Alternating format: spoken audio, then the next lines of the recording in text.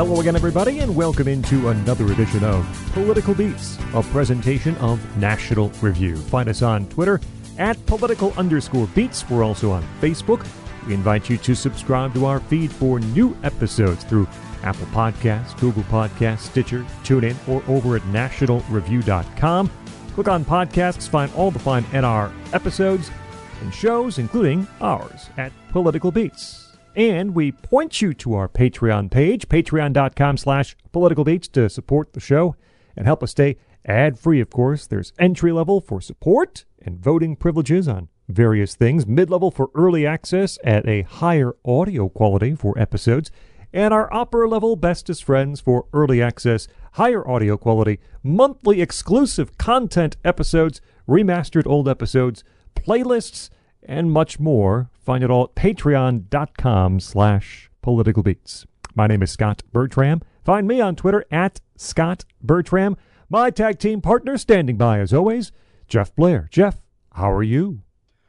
Doing fine. Very excited to be taping this episode, Scott. I mean, you know how long a road it's been for us to put this together.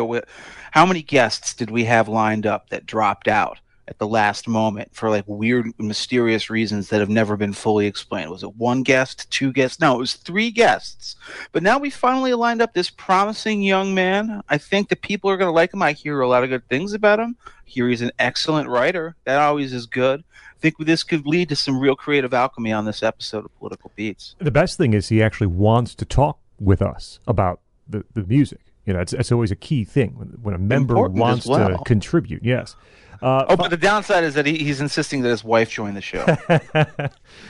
Find Jeff on Twitter at EsotericCD. Our guest on this episode is a returning guest. Was on perhaps one of our listener favorite episodes. I still hear comments about it. Oh yes, featuring a little band called The Beatles, and he returns now. He is senior writer for National Review Online, co-host of the Editors and Mad Dog and Englishman podcast at National Review. You can find him too at charlescwcook.com. Sign up for his weekly newsletter out on Saturdays. It is Charles C.W. Cook joining us once again. Charles, thanks for joining us. Well, thanks for having me again. And of course, now that I'm not the editor, then everyone can rest easy in the knowledge that I didn't force you to have me on.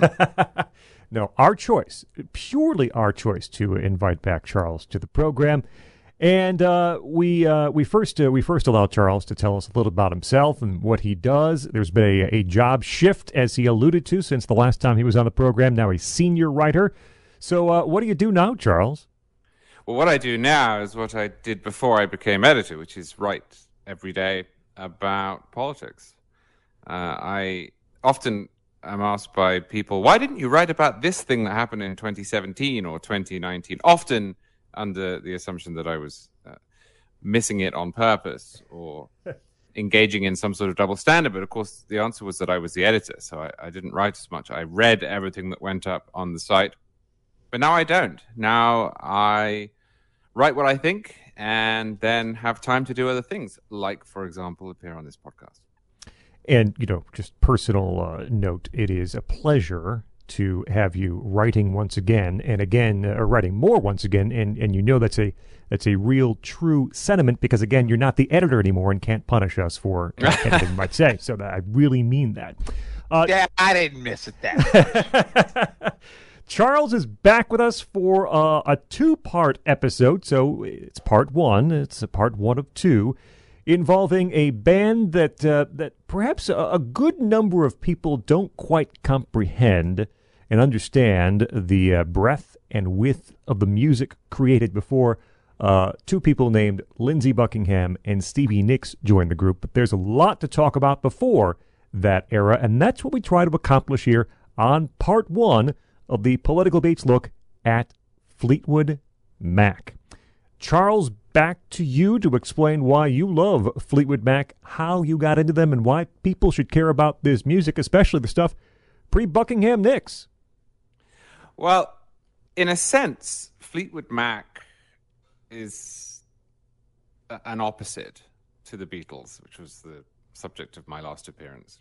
Fleetwood Mac is the yin to the yang. No, not because they don't share some history. In fact, family relations. George Harrison and Mick Fleetwood were brothers-in-law at one point. Mm-hmm. But because the Beatles is a band the Beatles are a band that have 4 people, and with the exception of the stand-ins on tour, they have the same 4 people for their entire career, and they shift around musically, but it's the John, Paul, George, and Ringo show throughout. And Fleetwood Mac is exactly the opposite of that. I mean, it's quite difficult to conceptualize Fleetwood Mac as a single band. It's not even a band like the Eagles, where they had a rotating lineup, but you kept the core. Mm-hmm. In a sense, Fleetwood Mac is a shell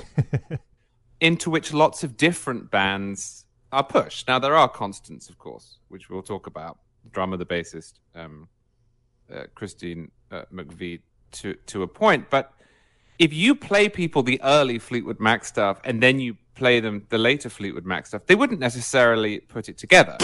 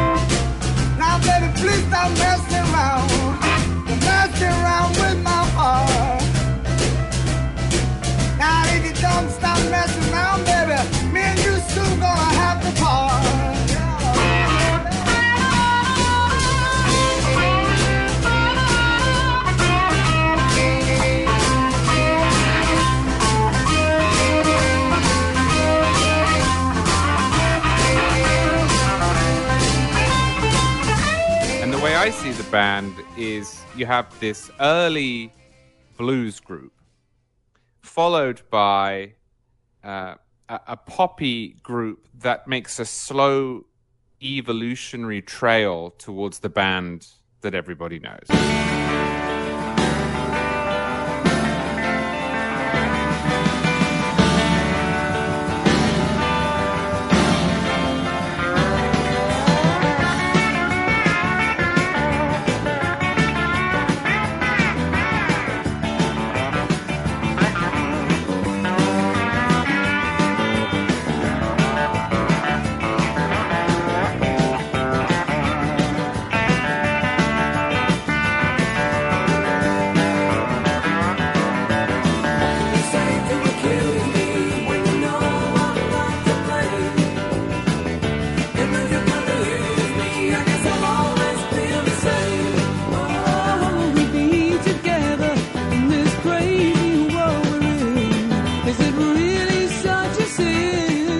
I will put my cards on the table. I think that for most people, and I include myself in this, it is the later band that stands out. The 1975 iteration is classic. It is famous for a reason. But that does not mean for a moment that the rest of the story isn't interesting. And to underscore this idea of various different bands pushed into one shell, discovered the 2 eras of Fleetwood Mac independently from one another and by accident. Now, the later period I discovered because my dad had a copy of Rumours, and everybody's dad had a copy of Rumours. It was mandatory. Right. Yeah, right. And as a kid, I played it and I loved it, and it's magisterial, and we'll get to that next time. Then, later on, I found a little track called Need Your Love So Bad. And I had no idea that it was by Fleetwood Mac. So why don't you give it up and bring it home to me?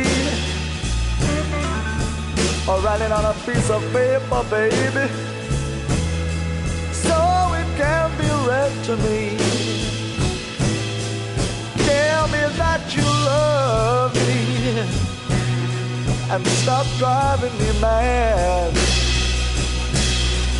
Oh, because I need your love so bad. Need a soft voice that talk to me at night. I don't want you to worry, baby. I know we can make everything alright. Listen to my plea, baby. Bring it to me, because I need your love so bad. And in fact, when I discovered that it was by Fleetwood Mac, I was extremely confused because it doesn't sound like Fleetwood Mac. The guitar playing doesn't sound like Lindsey Buckingham, and the vocals don't sound like any of the members of the band. And that's because the guitar playing isn't by Lindsey Buckingham, and the vocals aren't by any members of the Rumours era band.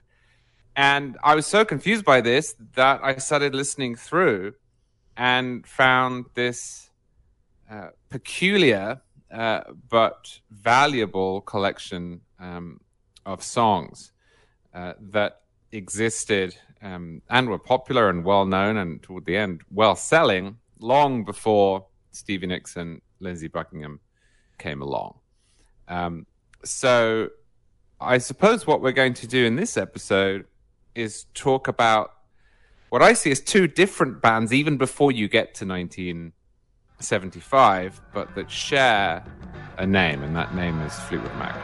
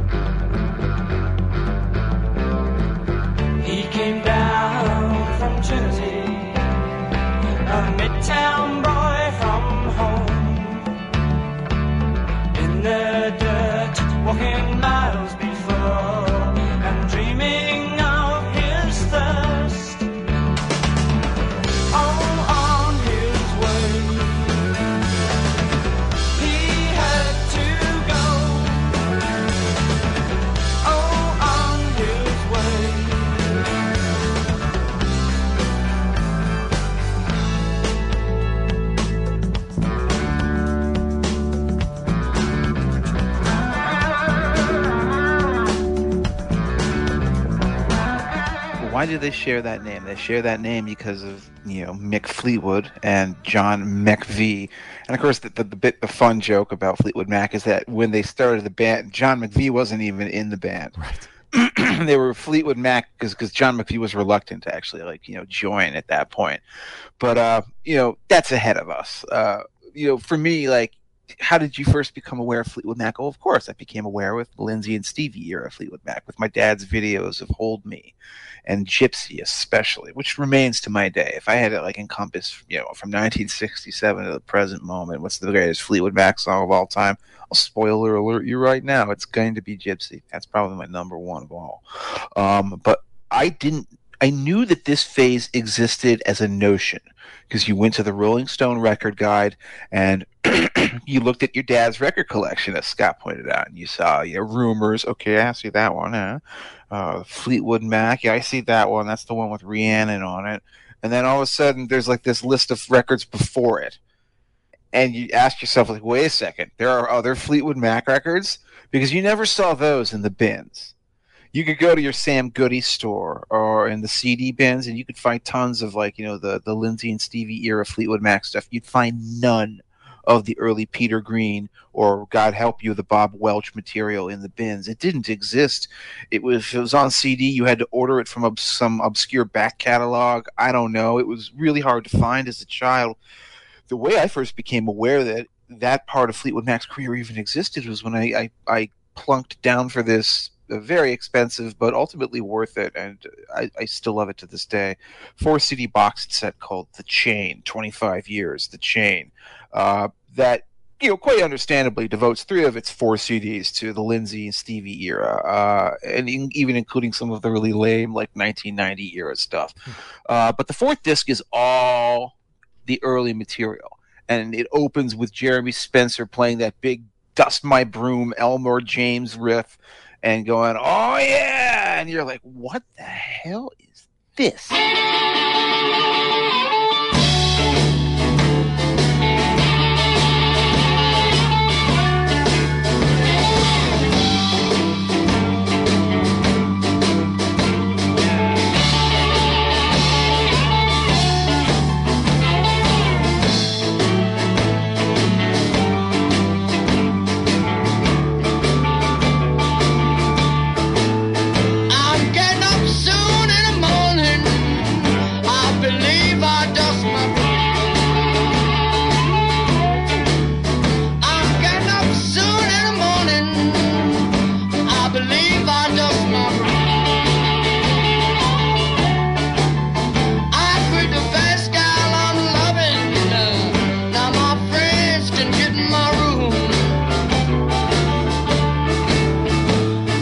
The moment I heard that, I was shocked. I was so shocked that these could be the same bands that I couldn't quite believe it. This is during an era where there wasn't a lot of documentation. The story of Fleetwood Mac turns out to be one of the most insane, wild, and fascinating stories of all time. Back then, it was really hard to know much about what it was. You know, my dad knew some of the details, vaguely remembered from the early 70s. He's like, yeah, I think that happened, and then the guitarist slept with the drummer's wife. He didn't quite remember, but it was something. There was all these weird ructions, and this was long before Lindsey Buckingham and Stevie Nicks had ever entered the picture. And I finally ended up finding out about this band, and what kind of bugged me about its previous obscurity is that this is great music. This is music that I hold to be, I think I would agree with what Charlie said, that taken all in all, Rumors and Tusk and Mirage are probably greater achievements. But there is absolutely no reason why people don't know about an album like Mystery to Me, or don't know about Then Play On, or Future Games, or the early blues era, those blues singles of Fleetwood Mac, because I think they were the best at what they did. They were, in many ways, a slapped together band, which is why they could revolve around that hub and spoke of Fleetwood on drums and McVie on bass, but that rhythm section ended up becoming an actual rhythm section, a really powerful one and a distinctive one and a shockingly versatile one. And this is the era where they honed those chops. If you want to find out how it was possible for them to become the Fleetwood Mac that they became when they became ultra famous, well, you find out here in this long sort of growth towards that. And you find out how everything was so contingent along the way, and it could have gone in so many different directions. This is a band whose story has fascinated me for decades, so I guess I'll get into most of the details when we start talking about the band. But I'm really looking forward to these 2 episodes.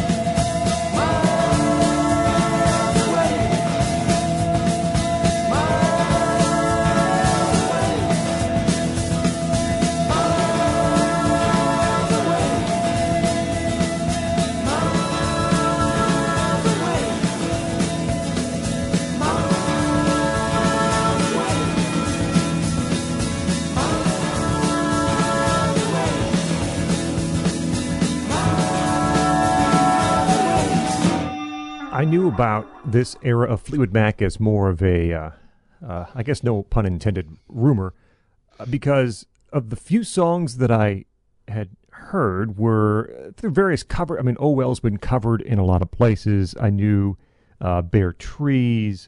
I knew a few other things that had been released and maybe on a movie soundtrack. There's a song that's on the Almost Famous soundtrack that I certainly knew about.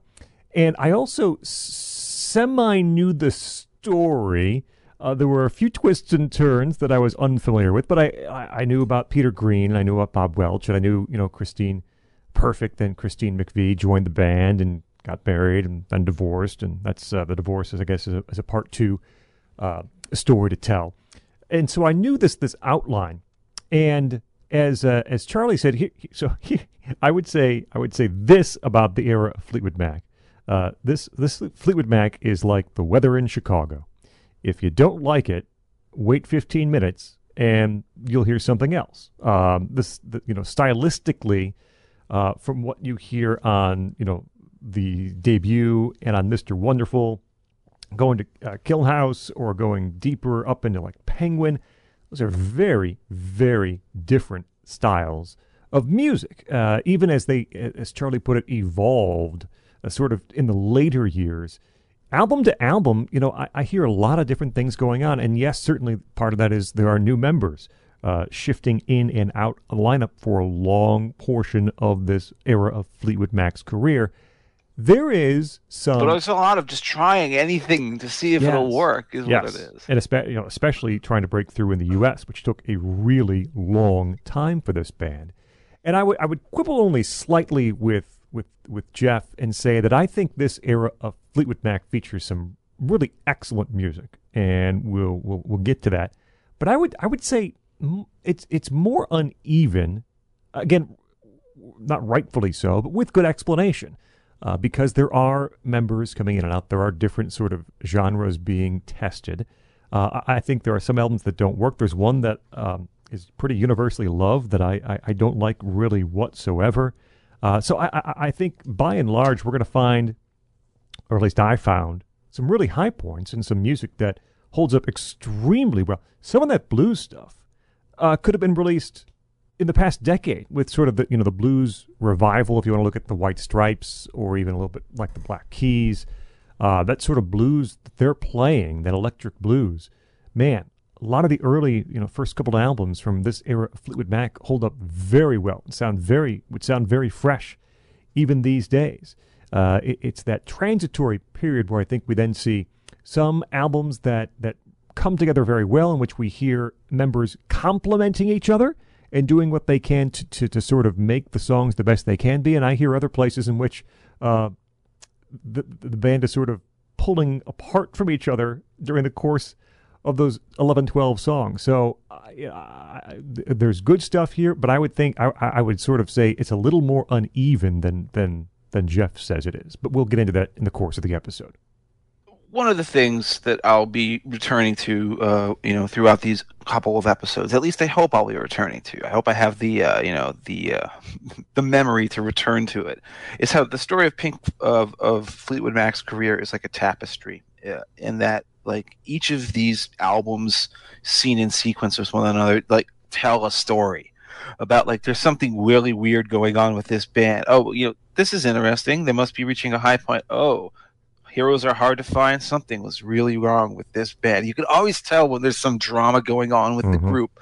Like, why did Tusk follow Rumors? Well, there's a very specific reason why that happened. The story of the group, which is, again, one of the craziest stories in the history of rock and roll music, enough for at least 3 other Hall of Fame level bands, is found not directly in the lyrics of their songs, which are almost never, some of the love lyrics in later years could be, but this is not a band that tells its story in songs, really.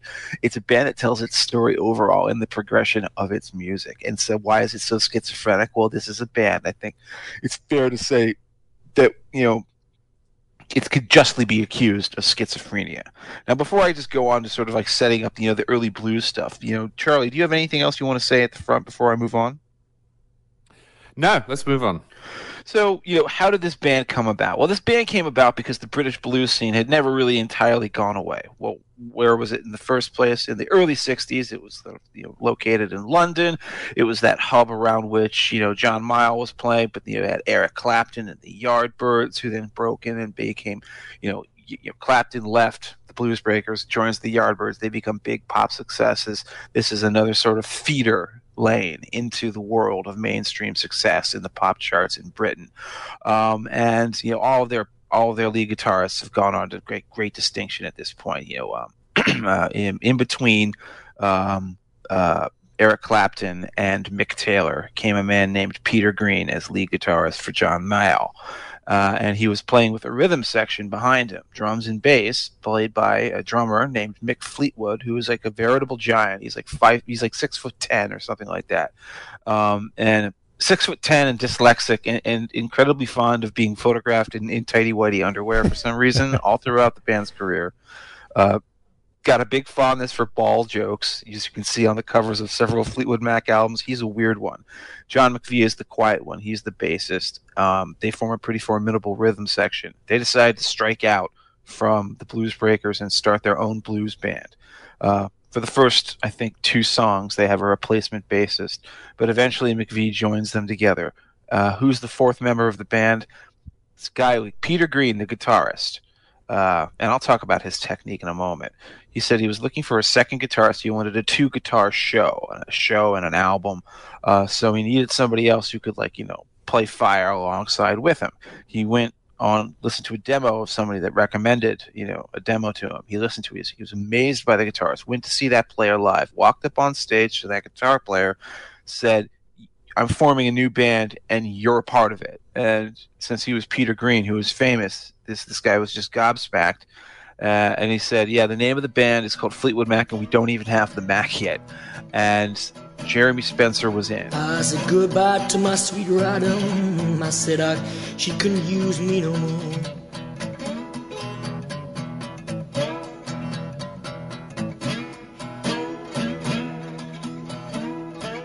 He's a mean old fireman and a cruel old engineer.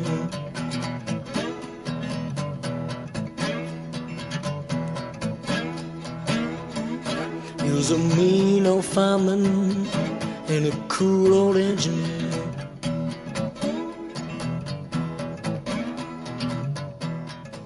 And that is who the second guitarist was. Jeremy Spencer, one of the weirdest people to ever be part of a major rock group in the modern era of, the rock era. I won't talk about him right now. What you have is 4 blues musicians going in to record a fairly diverse and interesting blues album that showcases their youth. There's no question that these are still kids. And I think it was I can't remember which blues musician said, these white boy kids in Britain, they want to play the blues so bad, and they do play the blues so bad. That was, of course, the downfall of so much of British blues. But Fleetwood Mac do not embarrass themselves at all. I think their performances here hold up really well, and in particular, I cannot say enough good things about Peter Green's guitar and his guitar technique and his voice. I think all around as a performer, he impresses the hell out of me. What do you guys think? I love his voice. And my notes for the first record, I don't know if we're ready to start that yet, but I wrote that down. I just love the guy's voice. He's a real talent. Yeah, let's just take the first record and any of these early blues singles, too. Well, what you see on the first record and on Need Your Love So Bad, in particular, which in keeping with practice in the 60s is not on an album originally. You get this with the Beatles, too. When you first get into them, you're looking on the early albums for the famous singles, She Loves You, and it's not on there. Well, Need Your Love So Bad is, in my view, their best early track, and it's not on there. In fact, Jeff, I think you sent me about 19 different recordings of that. Yeah, the full studio outtakes are there, and I love listening to it. I was about to say, you might think this is a 6-minute long song, and it's unedited version. You might think that listening to that 8 times in a row would get you boring. It doesn't. Peter Green plays different solos every time. He does. And what you realize is just what a talent the guy is. And in a sense, there is something unjust about the fact that when people think of Fleetwood Mac, they think of Lindsey Buckingham, for whom I have enormous respect. But Peter Green has disappeared. It is only music lovers who know who Peter Green is. If you ask someone on the street who is Peter Green, they won't know. If you say who was in Fleetwood Mac, they won't mention Peter Green. And yet you have this guy who has this fantastic voice, who has an instinctive understanding of blues, such an instinctive understanding that B.B. King early on is saying, this guy has got it. And who has a tone and a way of playing that does not sound like anyone else. I mean, he comes out of this blues scene, as you describe, Jeff, and he's essentially swapping in and out with people like Eric Clapton. But he doesn't sound like Eric Clapton. He sounds like Peter Green. And on this first album and the second album, you can immediately tell who is playing what because of his style. Now, there are also some strange decisions, which we'll talk about, in certain band members not playing on other band members' tracks. But Peter Green is unique. And I wouldn't quite go so far as to say he is the band. But early on, it would have been reasonable to call it Peter Green's Fleetwood Mac, as it subsequently became known as. Cool. Yes, but when I looked into your eyes, yeah, I knew true love had come to me.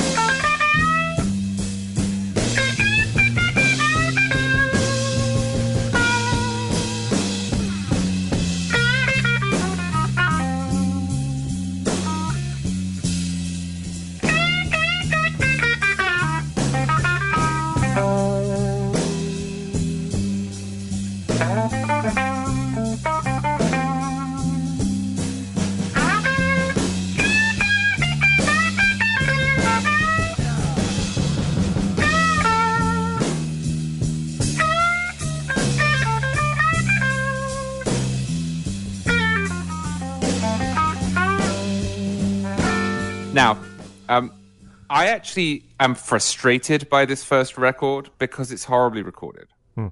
It sounds to me as if they have plugged everything directly into the desk. There's almost no room tone. The equipment they're using is sterile. And although you can't really keep Peter Green and those musicians down, compared to subsequent work, it just feels a little dull to me. And it's not the performances. It's the production and the recording. I think you're right about that. The thinness of the tone is apparent. There's a song here called Shake Your Moneymaker, which I think is technically credited to Jeremy Spencer, but kids, don't kid yourself. It was not written by him. I think he wrote some new words to an old song. It's a great, like, rocking electric blow, like a jam right through. And it should just be really, really powerful. And they have live versions of it out there where it demolishes exactly the way that you would expect it to.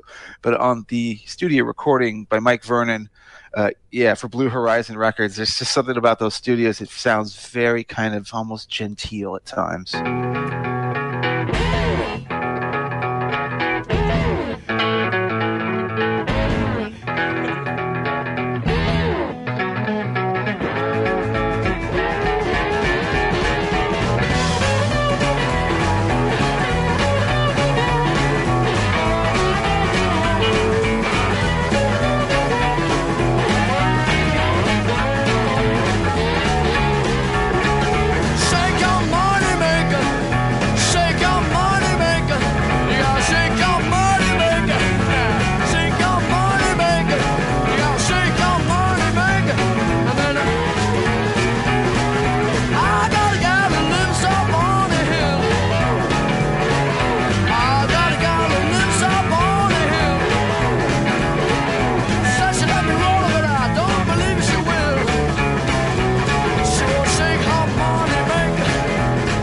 Long Grey Mare. Yeah. I'm so frustrated. I just want to pick the band up and take them to Abbey Road and put them in Studio 3 and say, do exactly the same thing. But just do it here. But just do it here.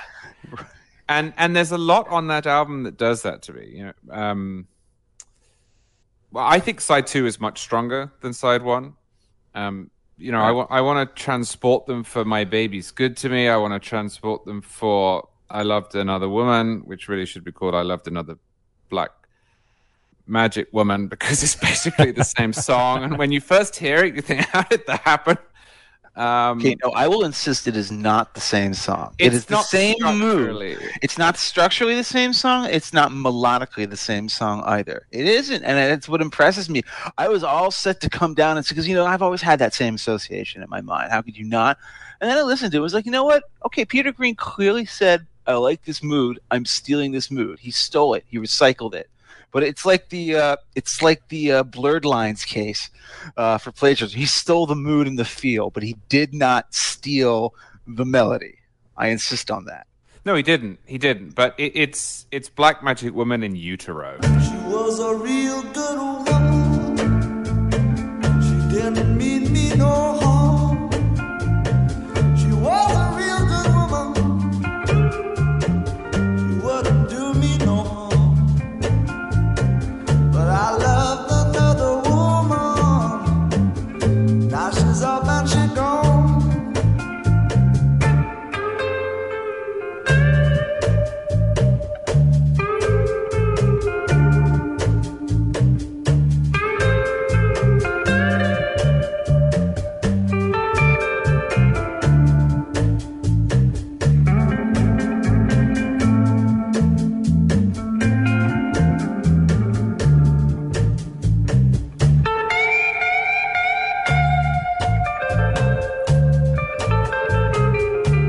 But yeah, I mean, the tracks on this record that really stand out to me are the Peter Green ones. They're the ones that Peter Green writes and sings and stars on. And again, much as I complain about the production, you just can't keep the guy down.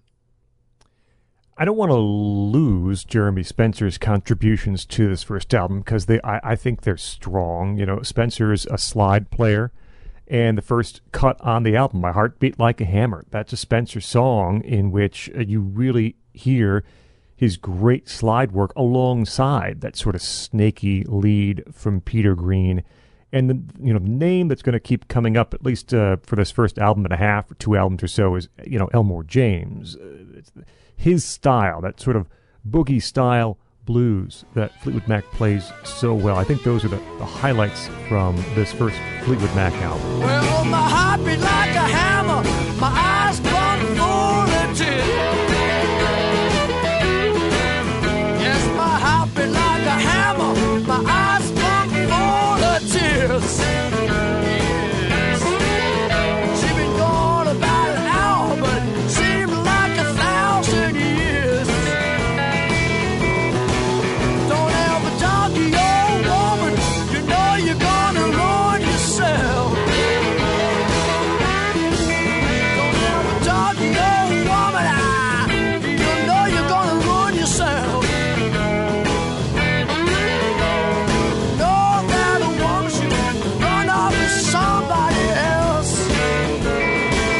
Oh yeah. Listen, folks, you might think you don't know what we're talking about when we refer to a, quote, Elmore James blues lick.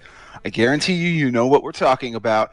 It's the most famous blues lick of all time. It's the one that goes do do do do do do do do do do do do do do do do. It's really famous. But imagine an album full of nothing but that. And that's where you get perilously close to the second record. Anyways, keep going, Scott. Yes, and that is the problem with the second record, which we'll come to in a second. I think I Loved Another Woman might be my favorite track on this debut, even if it does sort of echo what would be coming in a single in a few months. But that haunting vibe, the echo-laden production, it's really a strong Peter Green song, and one of the first real prominent bass lines from John McVie, too, is on I Loved Another Woman. None of these songs overstay their welcome. It's a pleasant listen, with as long as you keep in mind the production issues that Charlie mentioned. I need to, I know we're kind of talk about some of these singles here. Need Your Love So Bad, I know it's early in the episode, it might be the single best song of this entire era. It is such a fantastic, slow blues song that just beautifully unfolds. And again, early, you also hear Mick Fleetwood's strengths as a drummer. That snapping snare on Need Your Love So Bad is great. And it's a contrast. We've mentioned Black Magic Woman a couple times. That people associate that with Santana, but that didn't come out, 2 years after this Fleetwood Mac version. I think this is superior to the Santana version, even though that's far better known. And I think Peter Green plays a better solo than Carlos Santana does. And Mick Fleetwood's drums on Need Your Love So Bad is that snapping snare, and on Black Magic Woman, it is just the power, the strength with which he plays that really stands out to me. Those singles in the span of a couple of months, I think, show a lot of growth and a lot of maturity in the way this band is playing together. I got a black magic woman. I got a black magic woman. Yes, I got a black magic woman. Got me so blind I can't see that she's a black magic woman and she's trying to make a devil out of me. Don't turn your back on me, baby. Don't turn your back on me, baby. Yes, don't turn your back on me, baby. You're messing around with your tricks. Don't turn your back on me, baby, 'cause you might just break up my magic spell.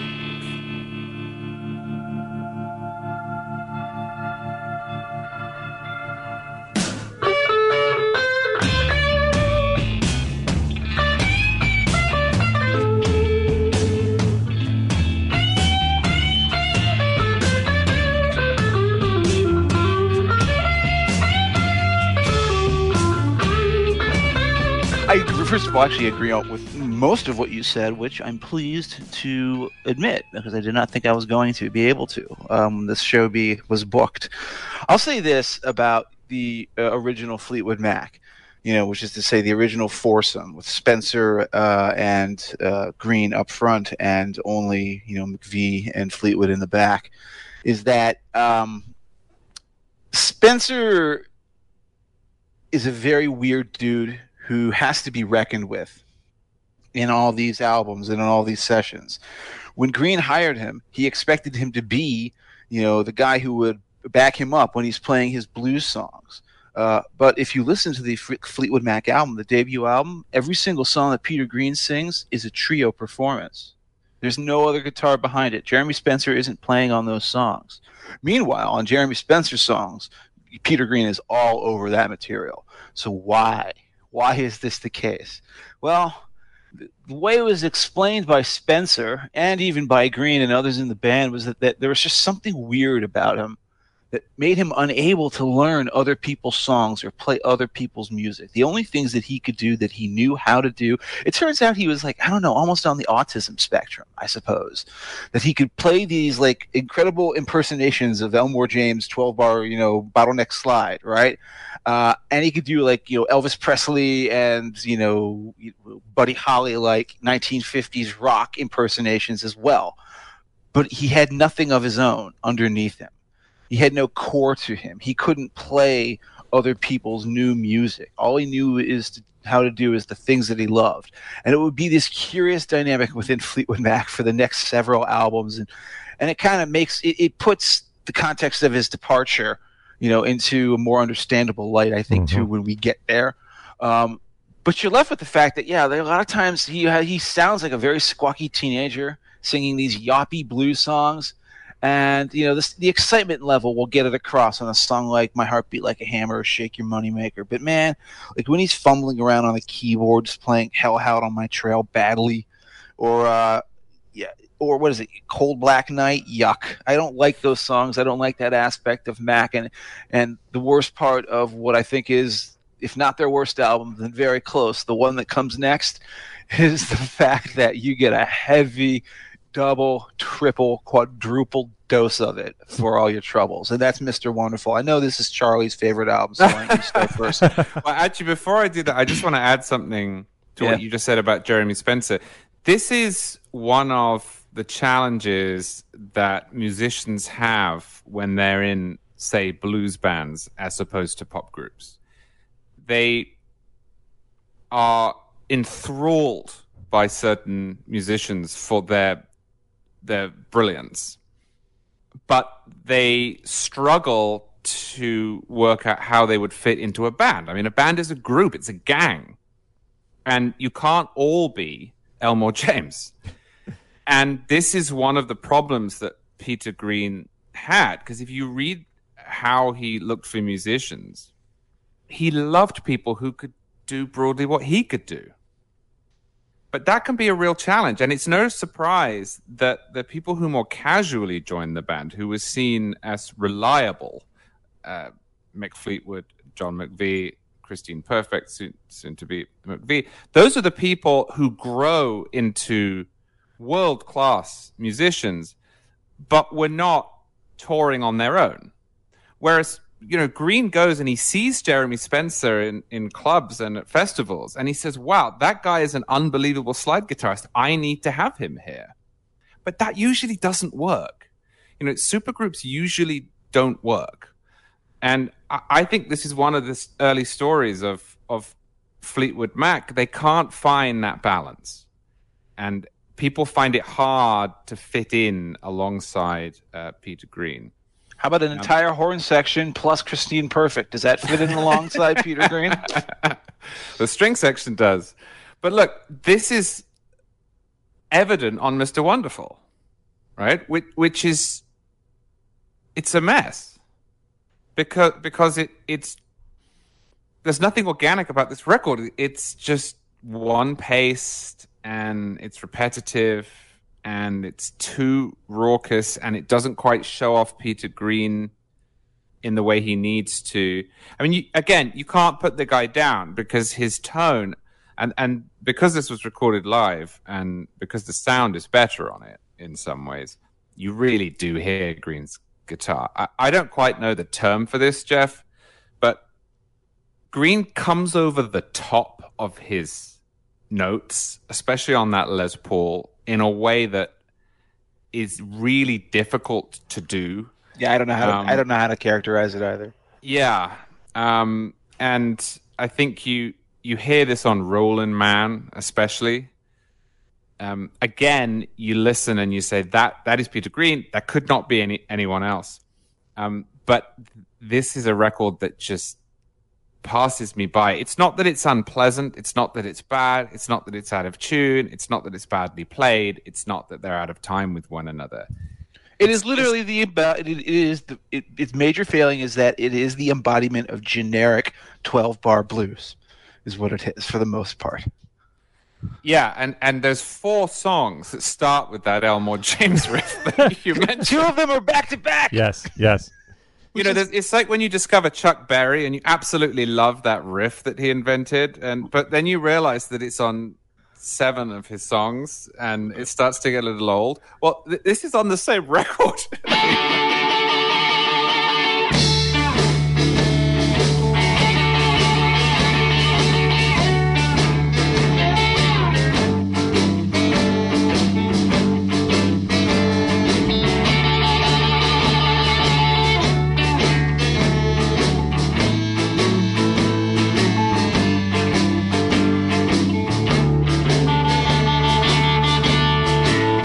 Oh, they call me Dr. Brown. They call me that loving man. Oh, they call me Dr. Brown. They call me that loving man. And if you got some trouble, come around and see what you can.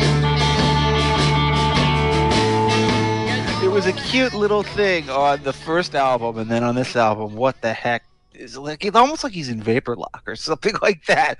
It's like all he can do is play the Elmore, like, let's just stand him up in front of a microphone and go.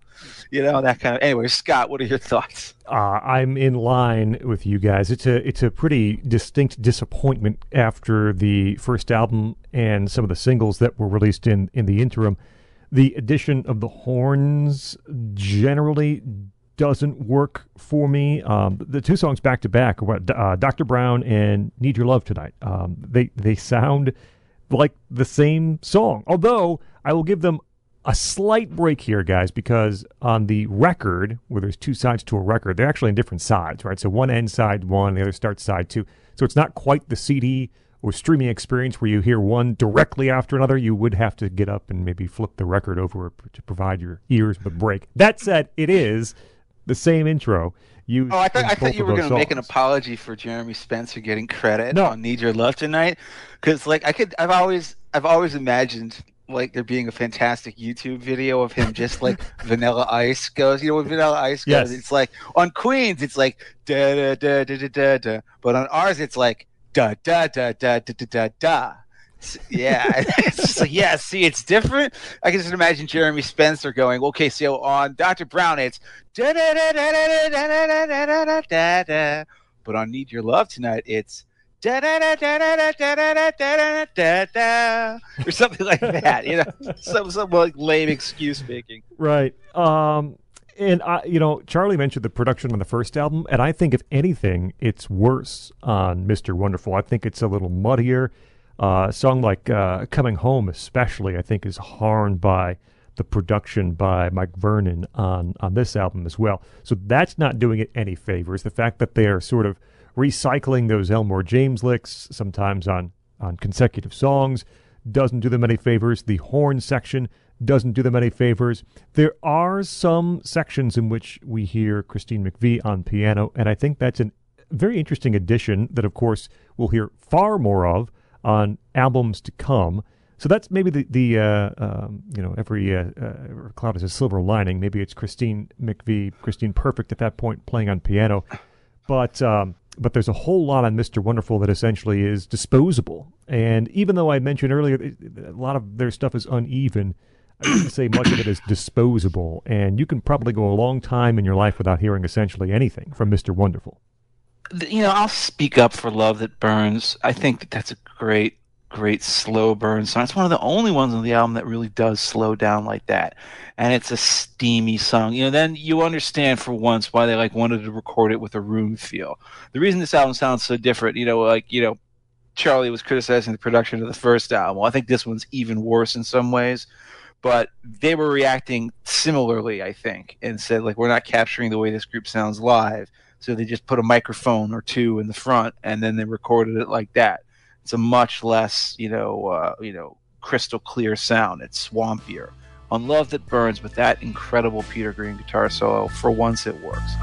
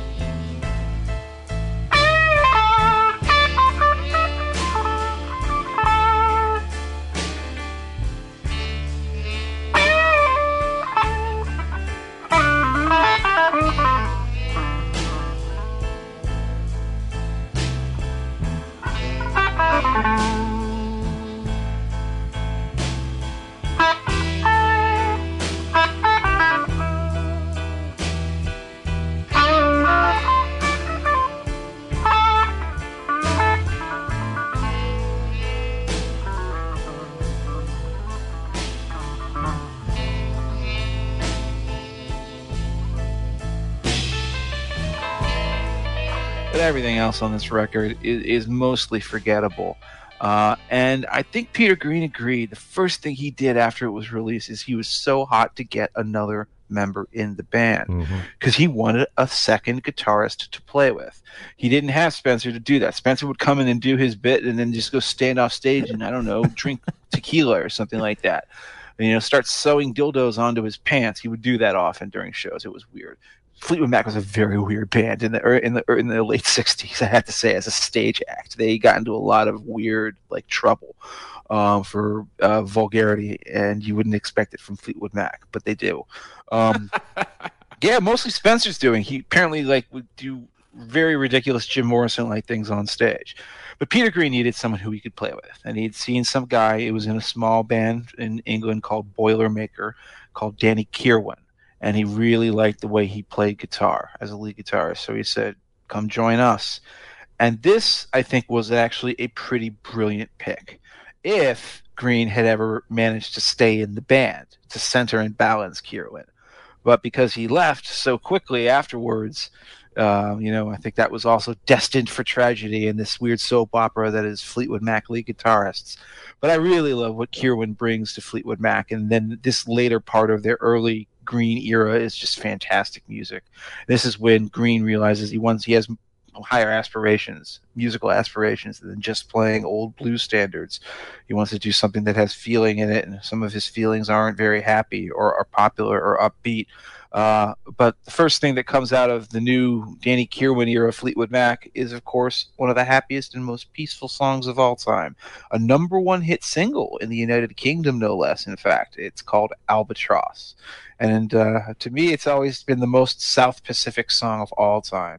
You just listen to those guitars, those twining guitars by Kirwan and Green, and you can hear the waves lapping along with your boat. There's a giant bird with enormous wingspan flying above you. You've got a daiquiri in your hand, and it's an island. It's Jimmy Buffett, Island Paradise stuff is what it is. It's a beautiful instrumental song.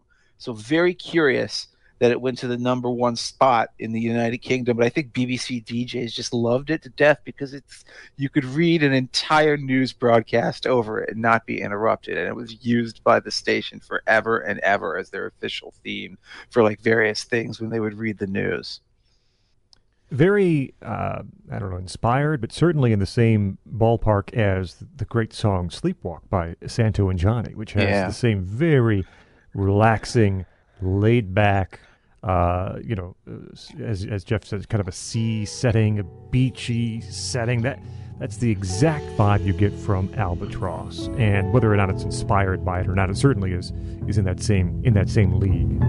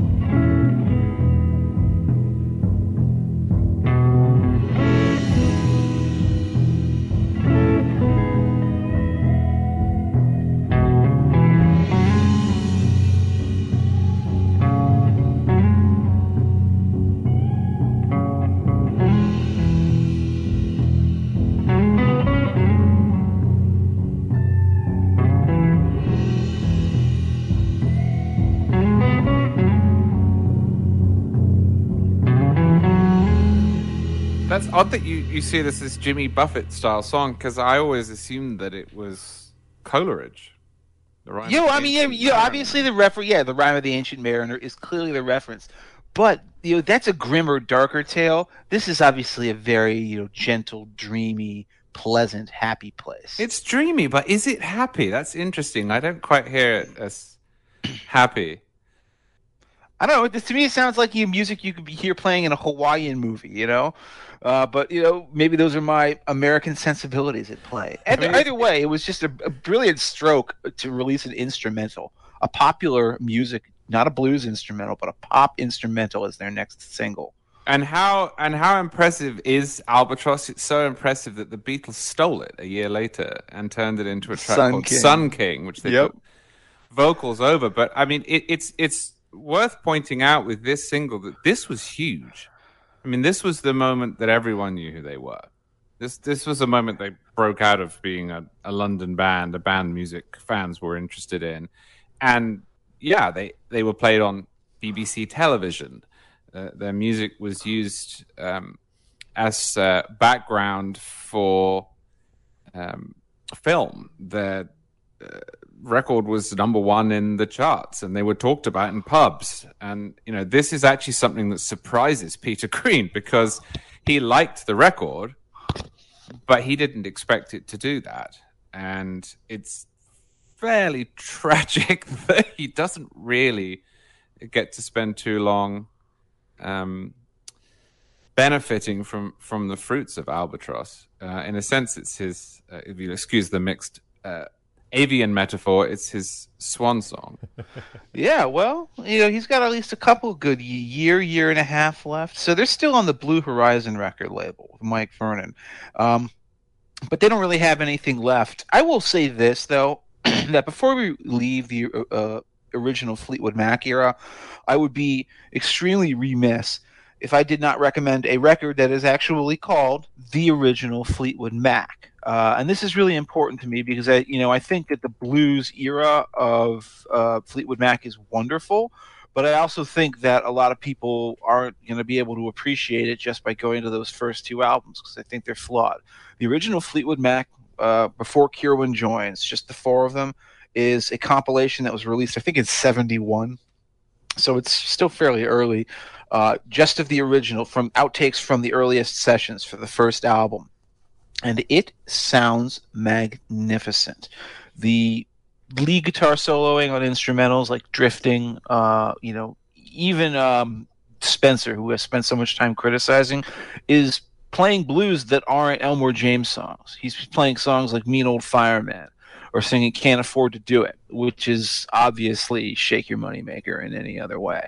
But Allow Me One More Show is a great song by Spencer. And then you've got Peter Green whipping out some of the finest solos of his career on like Watch Out or Fool No More or Drifting. I recommend this album so strongly to people who are otherwise uninterested in the blues part of Fleetwood Mac's career.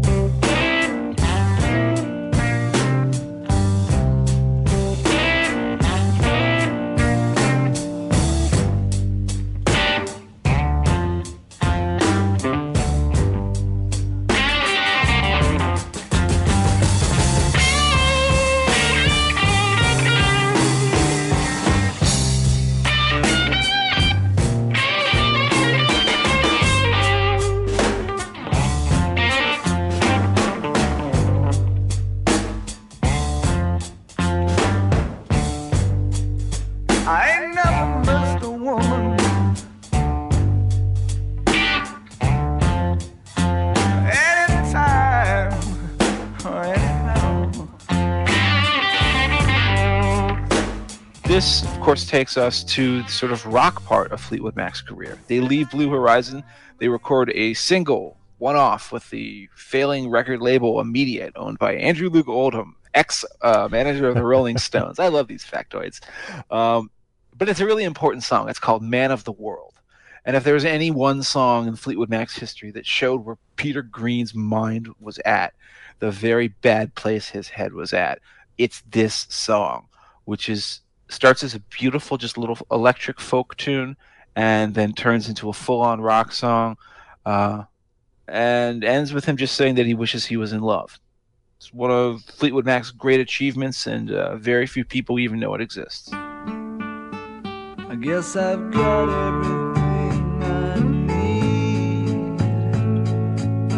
I wouldn't ask more,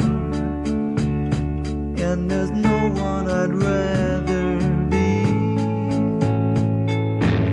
But I just wish I'd never been more.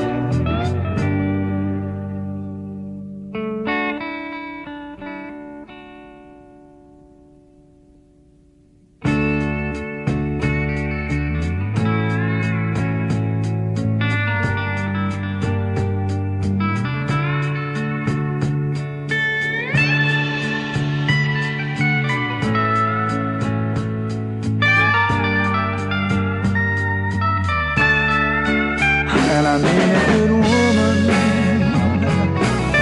that made me feel like a good man should. I don't say I'm a good man, oh, but I would be if I could. After that, of course, it came time to record a new album. Well, who do they sign with? They sign with the same label they remain with to this day, Warner Brothers, Warner Reprise. And they made their first real album of original music. It's all original songs, no more covers, none of that. They're a professional, real serious rock band. The name of that album is Then Play On, an album which has so many different forms and versions and edits that it's hard to keep track of what the official one is. But I know this is Scott's favorite Fleetwood Mac album, so I want him to go first. Yeah, it's not. And, I know just based on, reviews and reading about early Fleetwood Mac that this album is held in pretty high esteem. And so I thought there was something wrong with me the first time I heard it, because I certainly, I can understand I might be hearing on the wrong day. And so I tried again and again. And each time, I don't think it's the worst from this era, and even saying worst for an era like this in Fleetwood Mac is not really saying it's a terrible thing. But man, was I underwhelmed with essentially all of Then Play On. Jeremy Spencer doesn't play on this record, though he is officially still a member and would play on the next record, but he is absent from Then Play On. So you have the two guitars here with Green and Kieran. And, okay, so what's my problem with Then Play On? And I try to give it some thought. I think that on one hand, Peter Green gave half the album away to Kieran, just said, you take it, you write it. And I don't think that his songwriting is to the standard that it would get to. Kieran is, and Jeff and I were talking about this before the show, Kieran is a really interesting writer because he's like 55% successful. There are some things that he will do in these next few albums that I think are really outstanding songs, and there are some in which he misses the boat entirely. And his writing style is not really based around riffs. It's based around grooves, and it's. I think there's a real hit and miss quality to his songwriting, and at least for me, with one exception, I think Without You works really well on Then Play On. But the rest I'm not quite so sold on. And a good portion, again, in trying to explain why it didn't appeal to me, I'm hearing, I'm hearing, I don't know if there's a lack of focus or aimlessness. There are a handful of songs here that essentially, and reading later on, it was true, were just jams in search of a song almost, right? It's a very, to my ear, a very jammy record, and sometimes those things don't resolve themselves in a way that is appealing to me.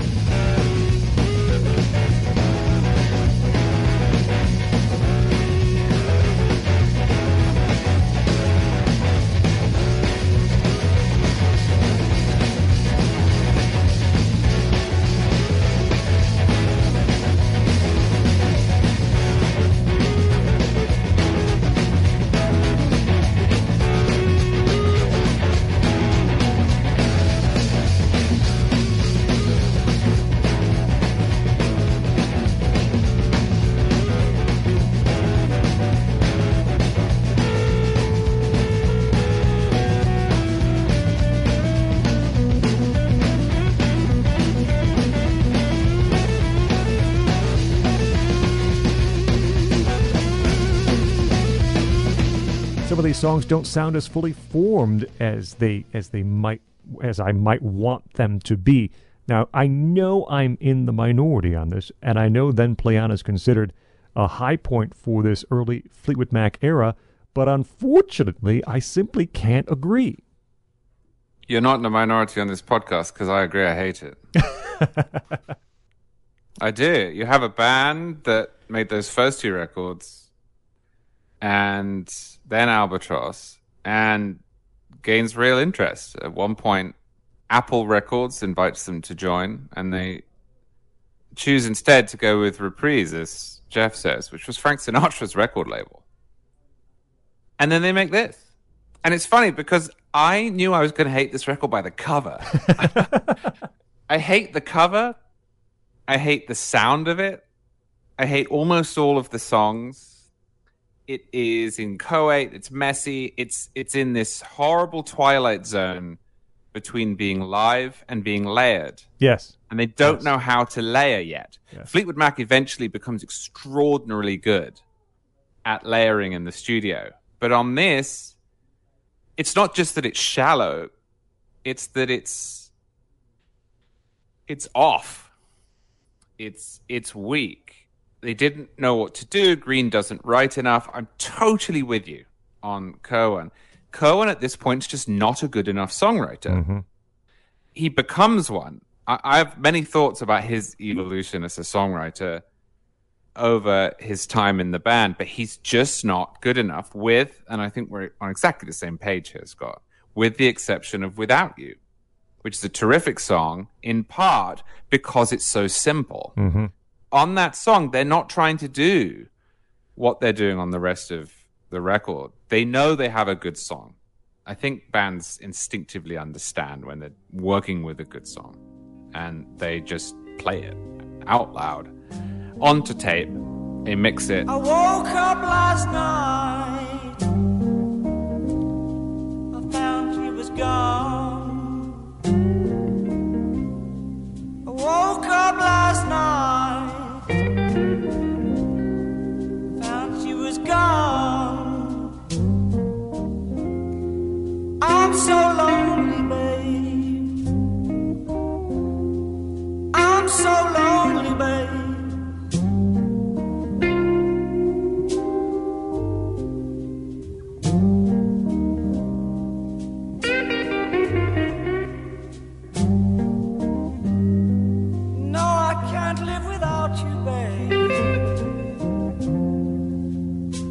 I'm so lonely, babe.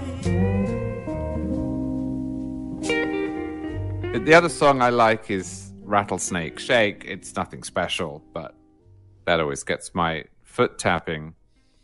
But I don't like it either. And it was interesting to me to learn that at the time, critics didn't especially like it. They thought it was strange. Not just because it didn't fit in with what they thought Fleetwood Mac was about, although that had to be part of it, but because it is strange. But over time, it's become far more critically acclaimed. And like you, I kept playing it to work out what I was missing. And I've concluded that I'm not missing something. Just don't like the damn thing. Maybe we're right. Jeff, change our minds. Man, my version of Then Play On that I had growing up didn't even have Without You on it.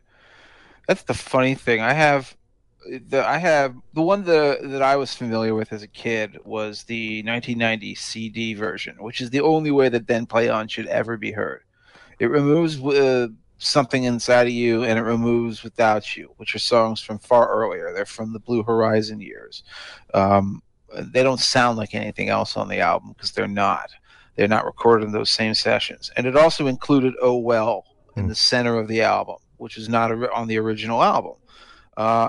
And then I realized that this is a fantastic album as long as you accept the fact that it's not going to be a blues rock album. Yeah, they do some jamming on the Madge songs, which I like just fine. I don't have a problem with. I also really like Underway as an instrumental. I have an outtake version of that. You like the songs I Underway, I have a 17-minute unedited version of that I think is even better, okay? And it's the same kind of jamming. And that's exactly what they did live on stage, too, during this era, as, I'm going to bring up in a moment. But I think there are real serious criticisms to be made of this. I think what you guys are saying about Kierwan's songwriting is absolutely true. He has two modes right now. One of them is actually startlingly well developed, and that is his instrumental mode. Because I think My Dream... he'll have one of these in almost every one of his albums. He'll have On My Dream, he'll have Earl Grey, Sunny Side of Heaven. He's really good at these sweet, melodic, almost like music box-like instrumentals that just sort of unfurl themselves. But when he writes his actual songs, they're these slow and dreary and sad and halting, ballads that seem like a rainy day staring outside the window, watching the drops gather against the pane. Like weird and very, depressing and gloomy, which I sometimes like. I kind of sometimes am in that sort of mood, so I can defend it, but maybe not rationally.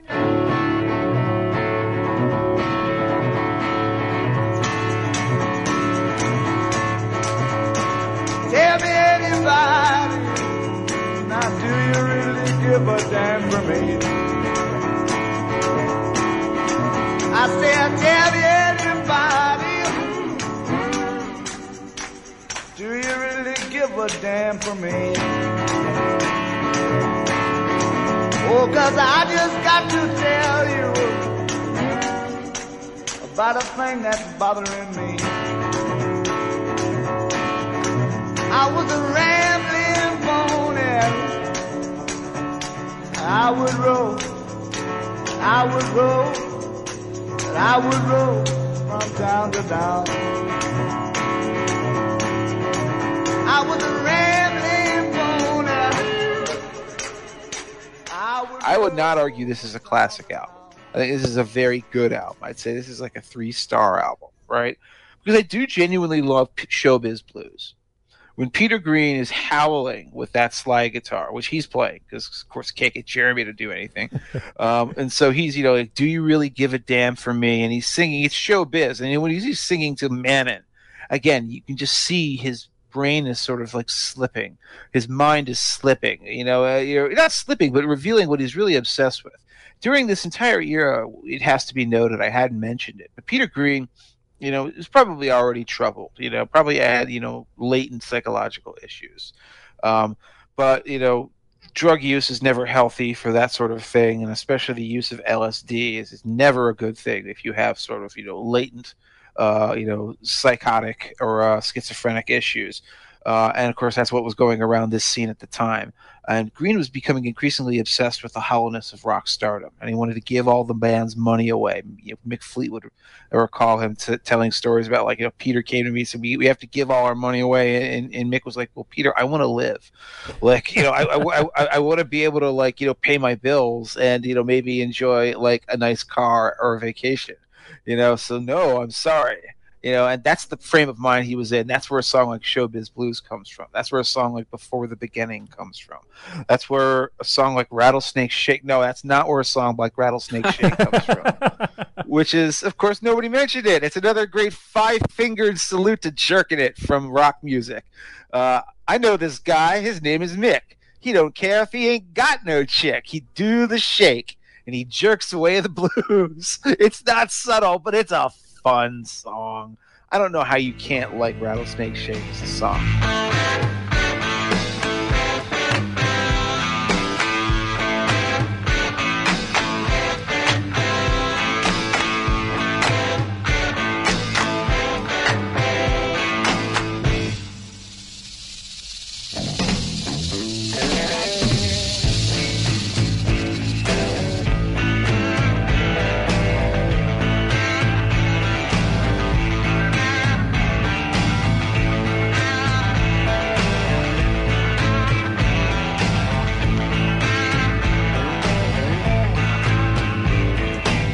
I know this guy. His name is Mick. Now he don't care when he ain't got no chick. He do the shake, the Rattlesnake Shake. Yes, he do the shake and jerks away the blues.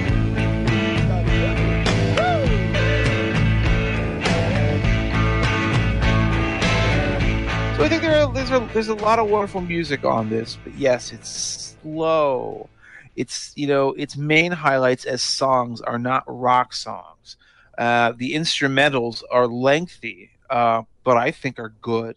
But it's what you shouldn't do is come in expecting this big magnum opus of hardcore blues rock that summarizes everything from the last few years.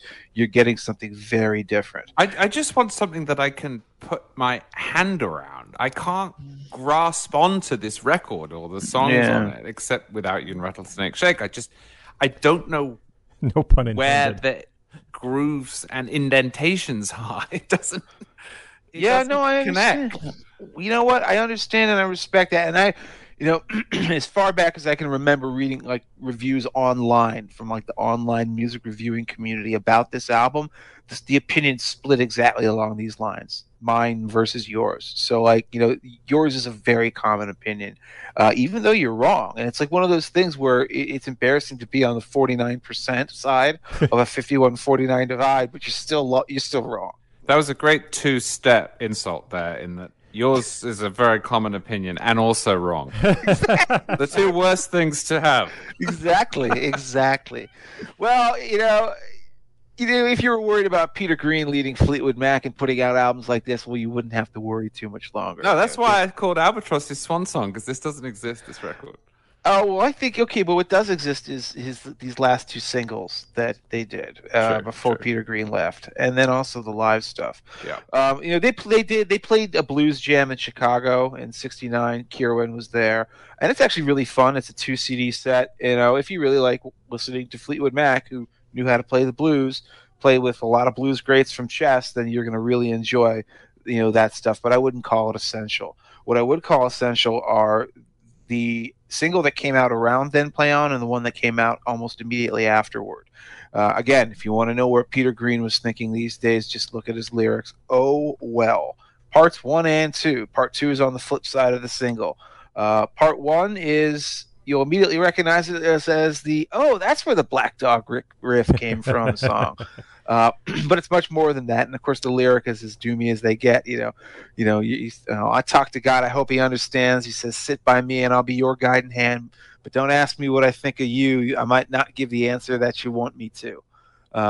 Which is, basically the way I think God felt about him at that time. But that acoustic guitar riff, that circular acoustic guitar riff, and the way the band just shadows him and then explodes into chaos and then falls into silence. The mastery of dynamics and rhythms on that singles are why it was just so immediately memorable at the time, and remained one of the very few early Fleetwood Mac songs that Lindsey Buckingham would play all the way up through their live career.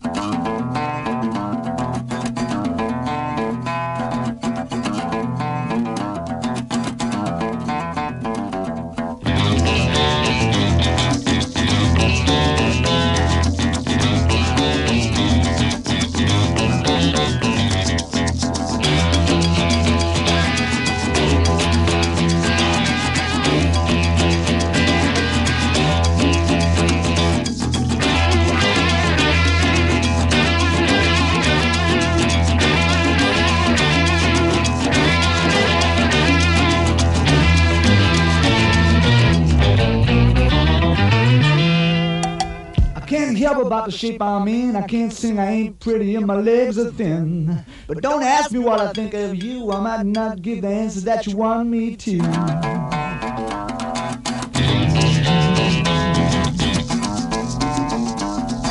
Oh, well.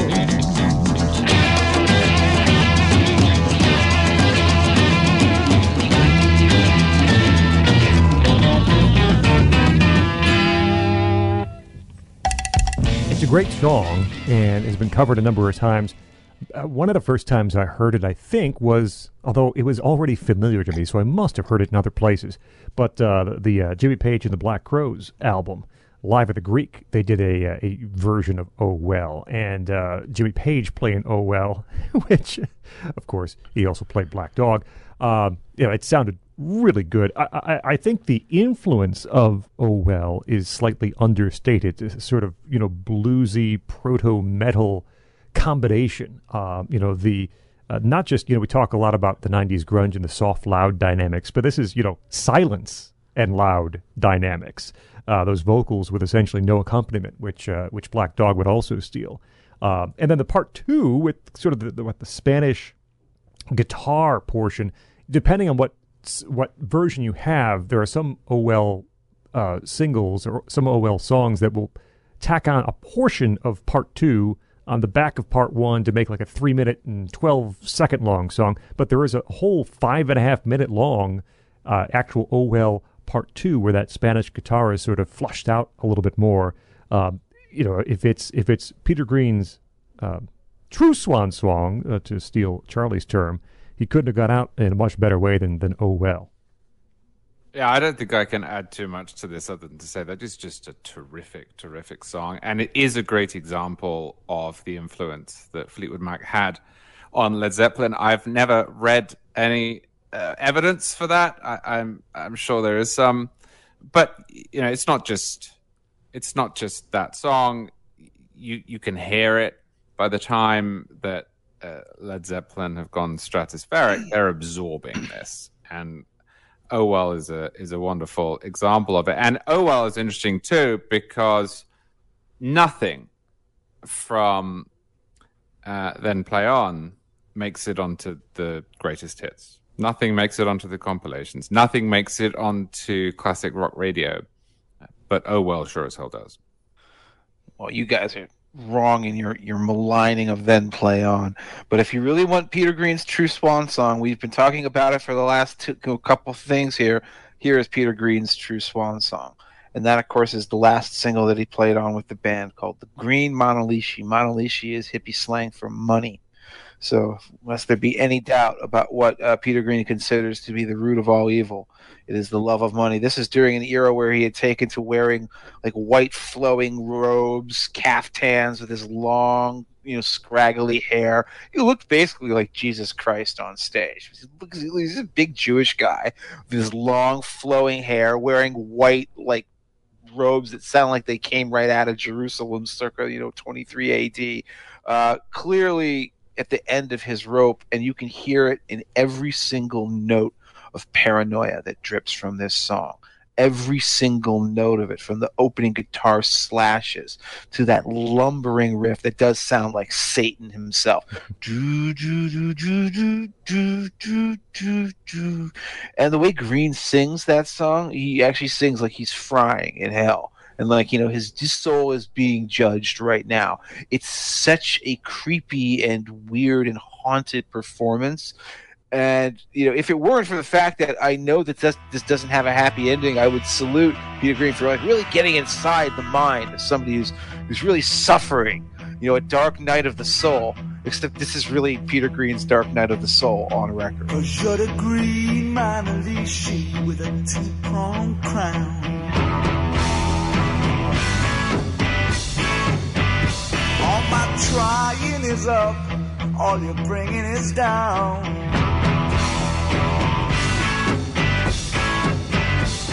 Just taking my love and slipping away, leaving me here just trying to keep from following you.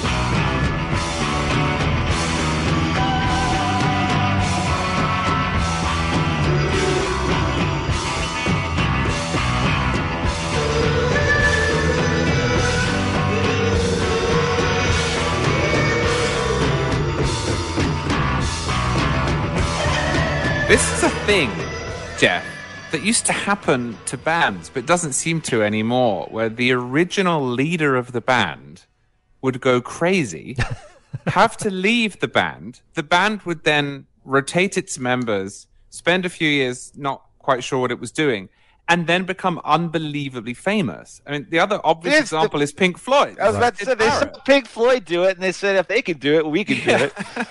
I've never heard of that happening today, but in the late 60s, this used to happen to bands. It's peculiar. Scott?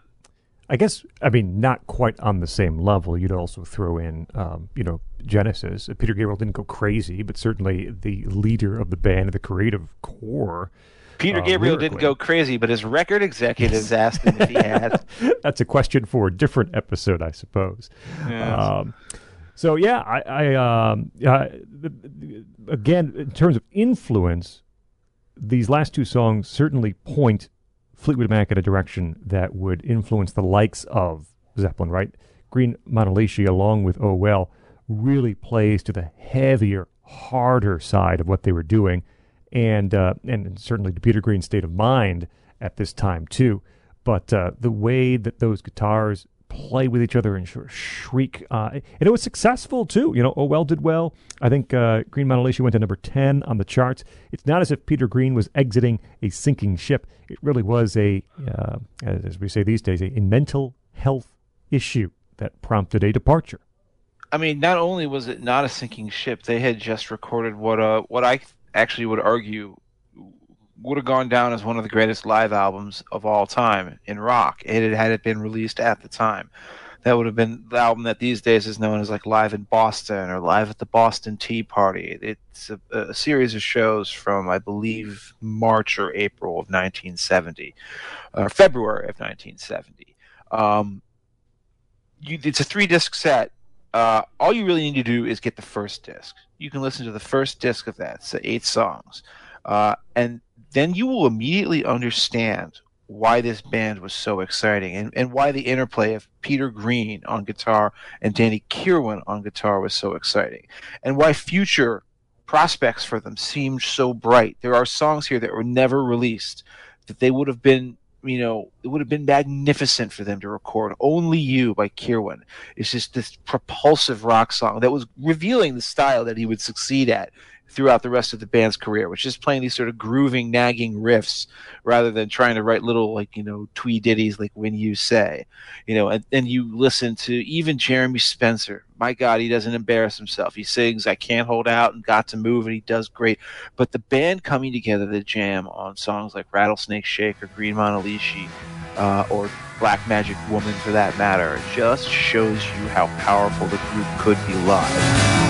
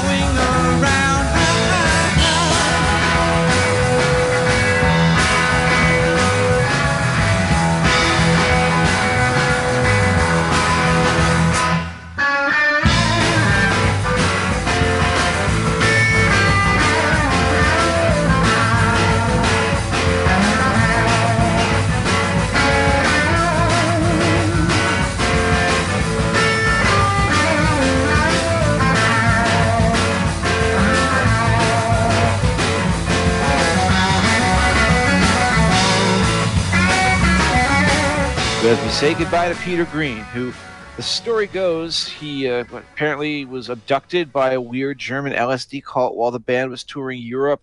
He was dosed so heavily that he wasn't able to even function normally for like several days afterwards, and then his mind rapidly deteriorated after that. This is not a joke. This is part of the story of Fleetwood Mac. This is the version of it that I have had handed down to me. He finally just lost it all at around May of 1970 and quit on the spot, and they just couldn't get him to come and play with the band. What on earth do you do? Well, as I said, it worked for Pink Floyd. I guess we'll just continue playing on.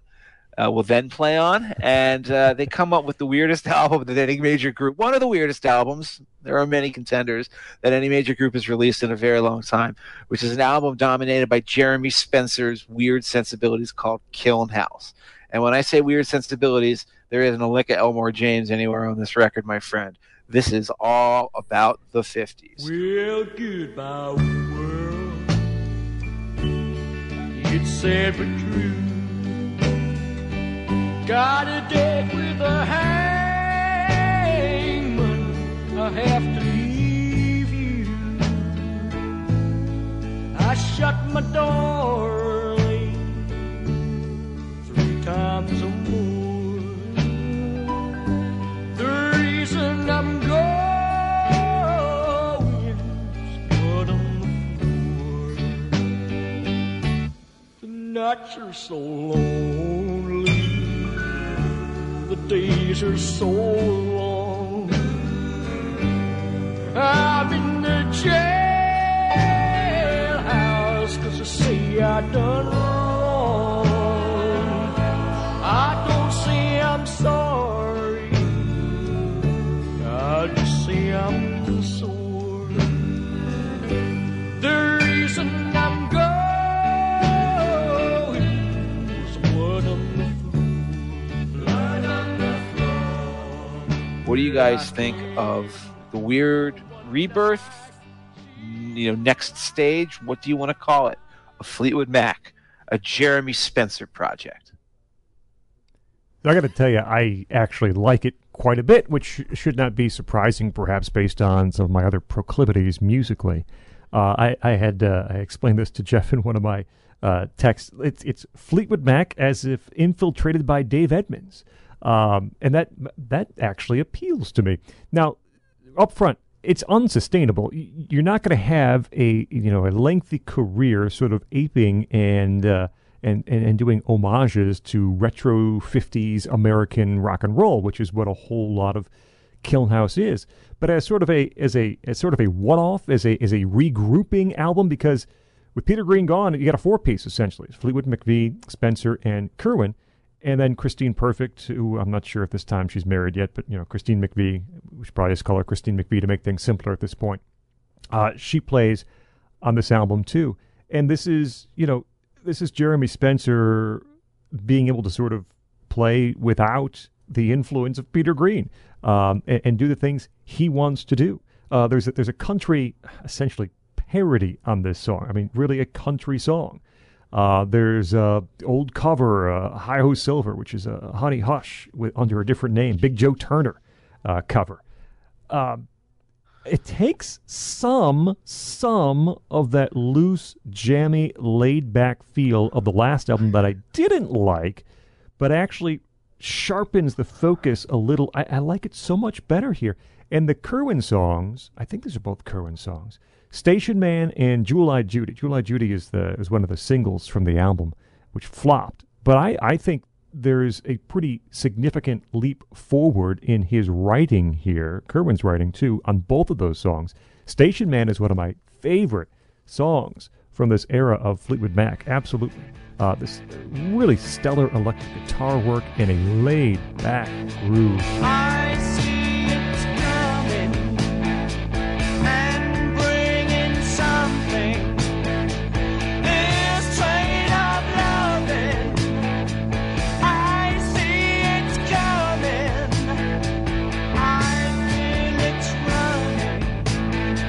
This train of loving from ages past.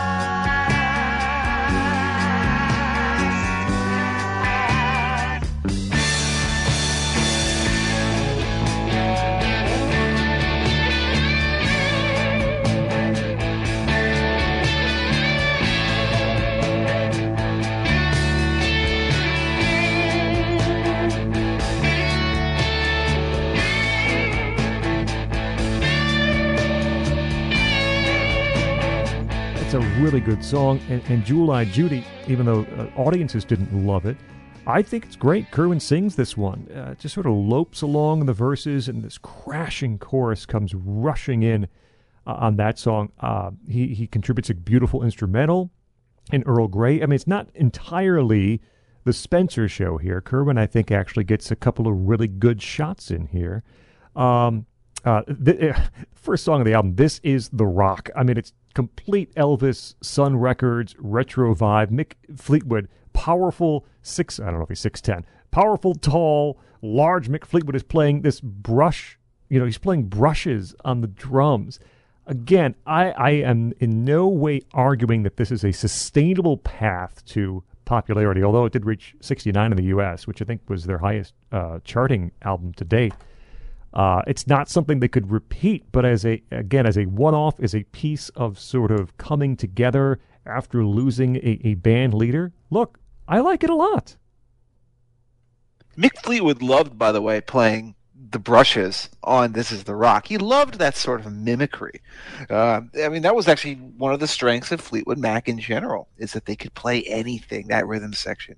It ultimately could end up playing in any style.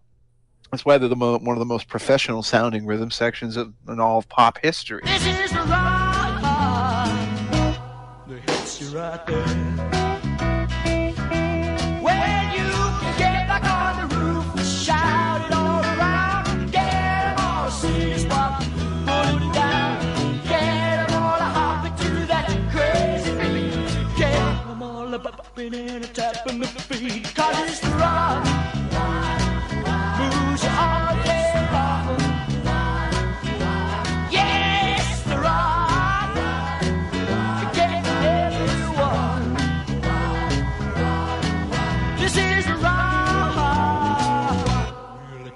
turns you on.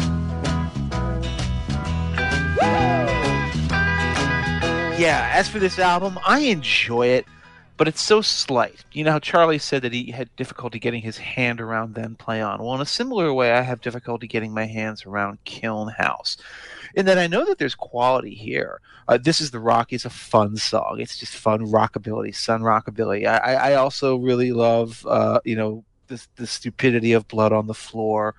I love Tell Me All the Things That You Do, which is one of Kirwan's big contributions. That big snapping, like doo-doo, doo-doo, doo-doo, doo-doo, doo-doo, doo-doo. That's what I mean when I say Kirwan is really good at coming up with these very repetitive groove riffs that'll just nag at you. They stick in your ear. I also really like the fact that Christine Perfect, although soon to become McVie, or maybe she had just become McVie, is basically a full-time member of the band at this point. She's not credited, but she's almost on every single song. And designed the cover. Yeah, and yes, that very beautiful cover, almost exotic and almost Japanese looking in some way. I love the cover of Kiln House, but the music itself just seems weird and unfocused, and it seems like a fitting tribute, if you want to call it that, to what Jeremy Spencer's creative talents were fully capable of. I mean, I'm not making an unfair statement, I think, when I say that what Spencer notably lacked was any sense of true creativity. All of these songs are pastiches. I mean, Buddy's song, which I give him credit for having, I think they gave the songwriting credit to Ms. Holly, but as well they ought to, because, how many songs by Buddy Holly does it reference? It's Ray Vaughan, Maybe Baby, Peggy Sue. It's all set to the tune of Peggy Sue Got Married. So yeah, you better not try to take a songwriting credit on that. But while it's playing, it's fun.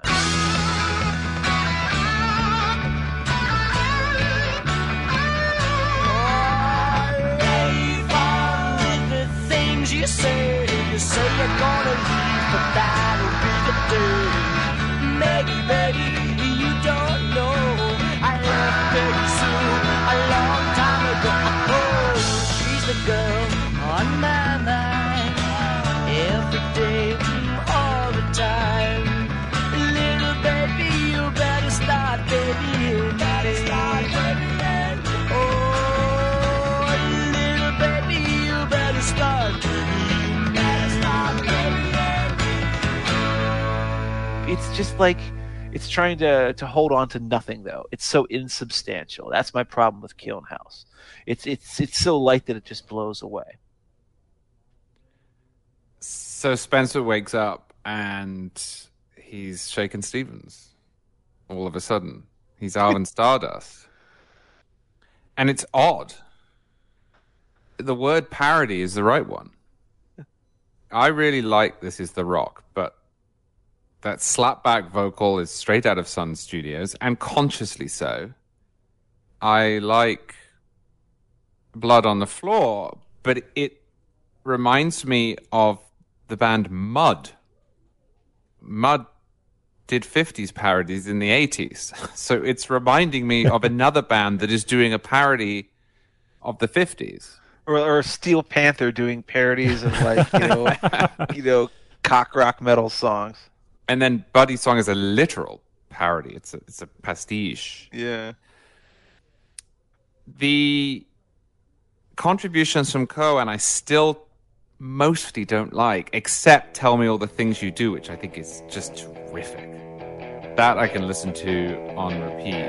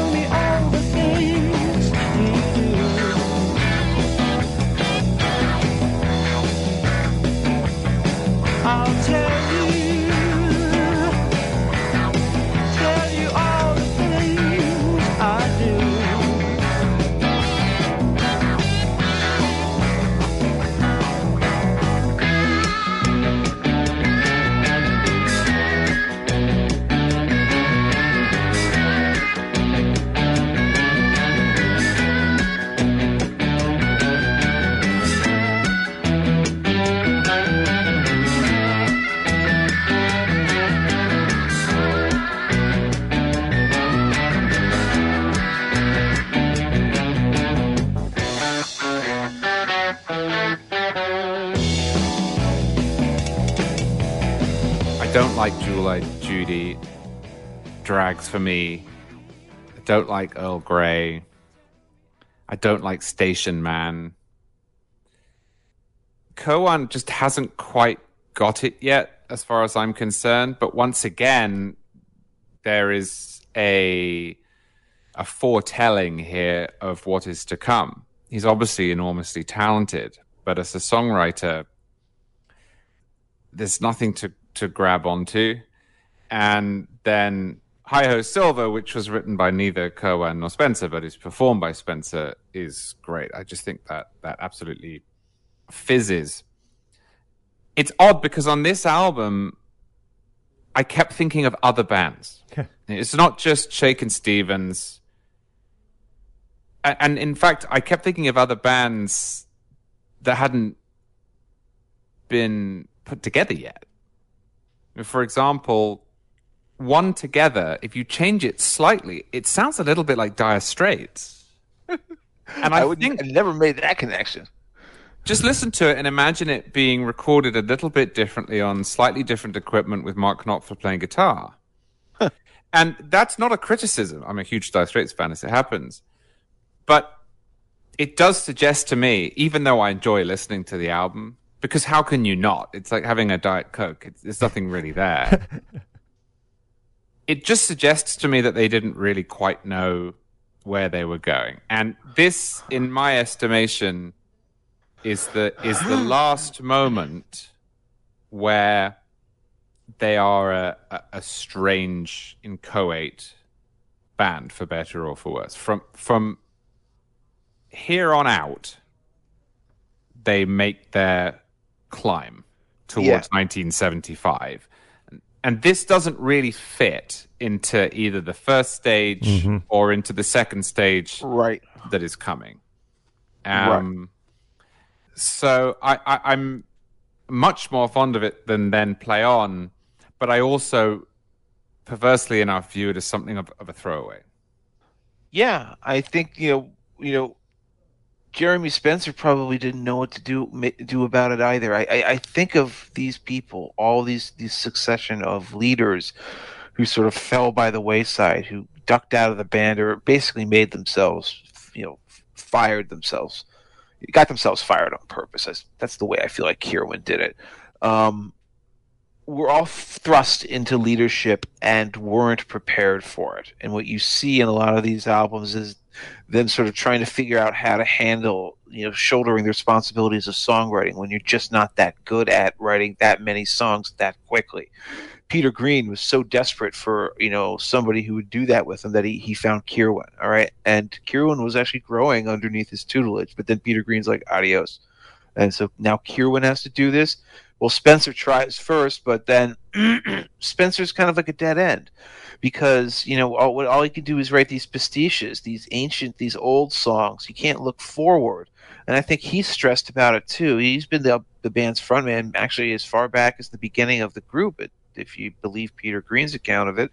And he doesn't know if this is what he wants to be doing with his life. So he does what any responsible rock and roll band member would do, which is that he calls a band meeting and he says before they're about to go on tour that he would like to quit, and he brings his solicitor in to wind up all the band's affairs orderly and neatly. No, of course, what he does is he disappears an hour and a half before a gig and ends up being found like a couple days later that weekend at a religious Christian cult called the Children of God, where he remains to this day. Really? He remains there. Still that. I don't know if he's living in that space, but he's a member of the Children right to this day. He never left. That is something that is just, as I said, you thought the story couldn't get any more dramatic. Oh, it gets way more dramatic than this. Jeremy Spencer, their lead guitarist, their lead singer, he just dropped out in the middle of a tour and joined a Christian cult, folks. Yep, and we're not even halfway there. That leaves them completely bereft of options because Spencer was half of their on-stage, vibe anyways. when he was doing all his various cover things. So Peter Green actually agreed to rejoin the band for a little while, play with them live. I think he said, like, we're only going to jam on something like Green Monolishi or something like that. Then they get home and like, what the hell are we supposed to do? So this is another weird way to get hired into a band. They hire Bob Welch before they hear a note of his music. Somebody just brought it. It's like, this guy's made a demo album, and Mick Fleetwood said, well, describe the songs to me. So it sounds like this. They talked with him. They got along with him. They hired him to play in Fleetwood Mac before they heard a note of his songs. But it turned out to be a very fortuitous hire, because it's what stabilized Fleetwood Mac. Bob Welch is different from the rest of the members of this band as it possibly be. He was, he was the proto-hippie Southern California weirdo before that became a central focus of Fleetwood Mac's music. He was living in Paris at the time. He was an expat, I think. His dad, I believe, had been in Hollywood or something like that. He had a formal musical education. But he was sort of what you consider the classic embodiment of Southern California. I'm thinking of like Joaquin Phoenix in the Thomas Pynchon novel that was made into a movie. Can you remember the name of that film, Charlie? I can't, but I know what you're referring to. It's slipping my mind right now. But the Southern California, like, zonked out, hippie crystals, like we have to adjust our chakras and get in touch with the elements and, be environmentalists and care about our love vibrations and stuff like that. That whole scene. Inherent Vice. Inherent Vice. Yes, he is the main character in Inherent Vice. He certainly does not look as handsome as the main character in Inherent Vice. That was what Bob Welch brought to Fleetwood Mac. Aside from that, he could also write the hell out of songs. I think he's a really underrated songwriter. And the first album he goes out here is with Future Games.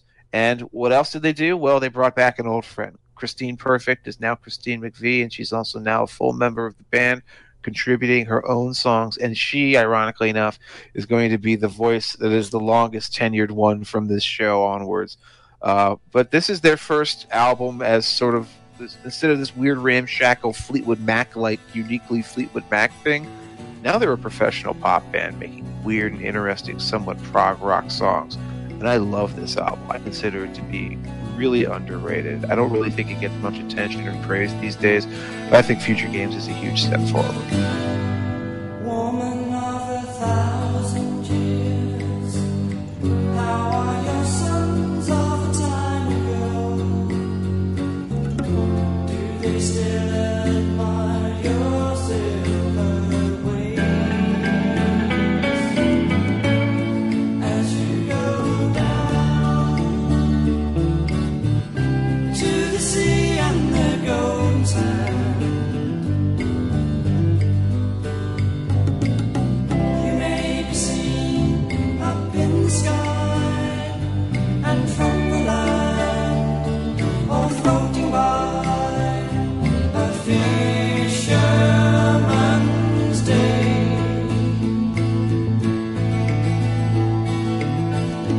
I love it too. Absolutely love it. And I think it's appropriately titled. Not just because it breaks with the previous album, which was a throwback, but because it both looks forward to what Fleetwood Mac is becoming, but also anticipates quite a lot of the 1970s pretty early. Yeah, It 1971, yeah. It starts in San Francisco. I mean, Woman of 1,000 Years is a song that is placed in tone and in atmosphere in San Francisco. It sounds like Crosby, Stills and Nash. It sounds like Simon and Garfunkel. It is a hippie song, and it is a departure from anything they have ever done before. And so is most of the rest of the record. And this is, for me, the moment when Cohen becomes a terrific songwriter. Because he writes that one. He writes the Sands of Time track that opens side two. That again moves them on. He writes Sometimes, which sounds to me like the Allman Brothers Band, America, Jackson Browne, that kind of feel. Again, of the 70s rather than of the 50s or the late 1960s or of blues.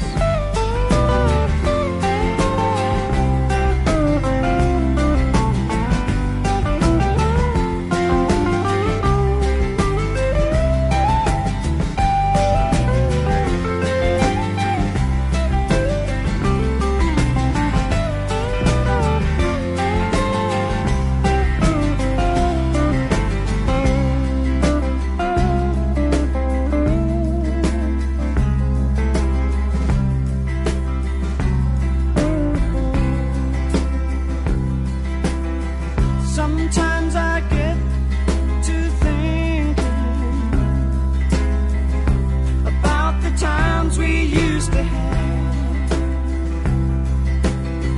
but now you've gone away and left me so alone.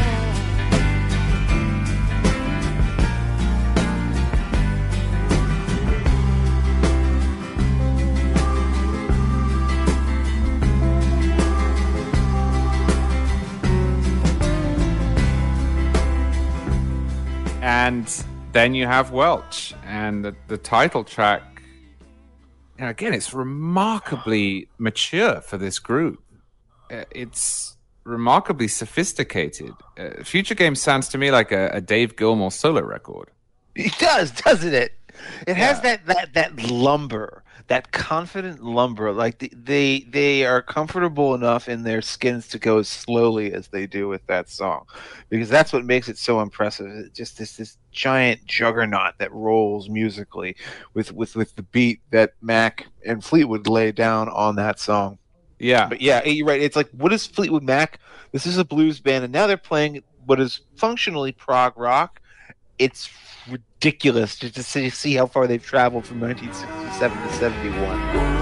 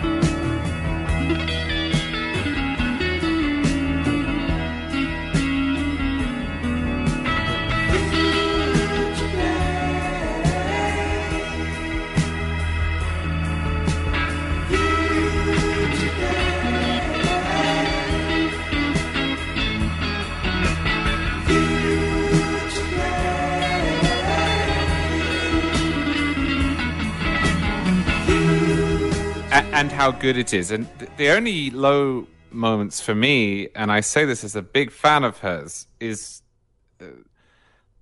the Christine McVie parts, because I don't think she's got it yet. She's swapped not quite good enough songwriting duties with Cohen, and then there's What a Shame, which is the instrumental, which is, in my estimation, absolute garbage. But Yes. in their defense, was put on there because the record company told them they needed an 8th track.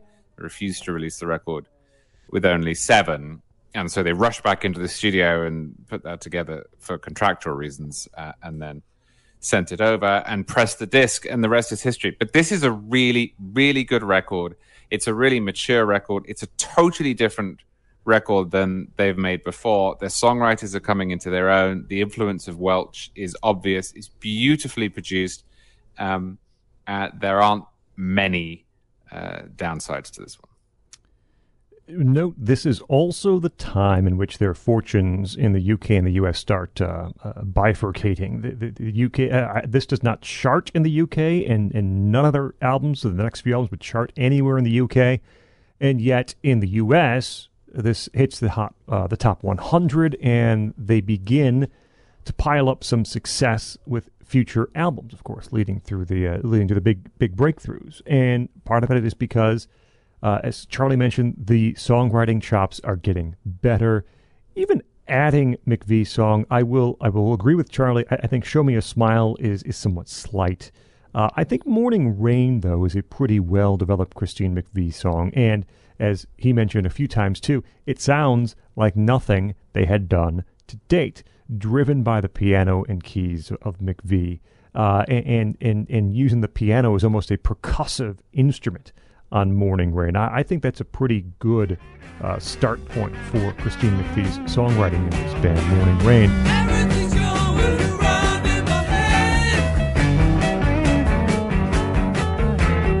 You just knew what the past is dead. Pull out the stops, turn on the light.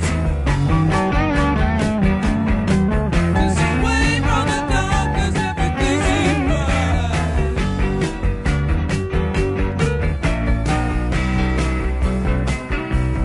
Hear us the morning rain,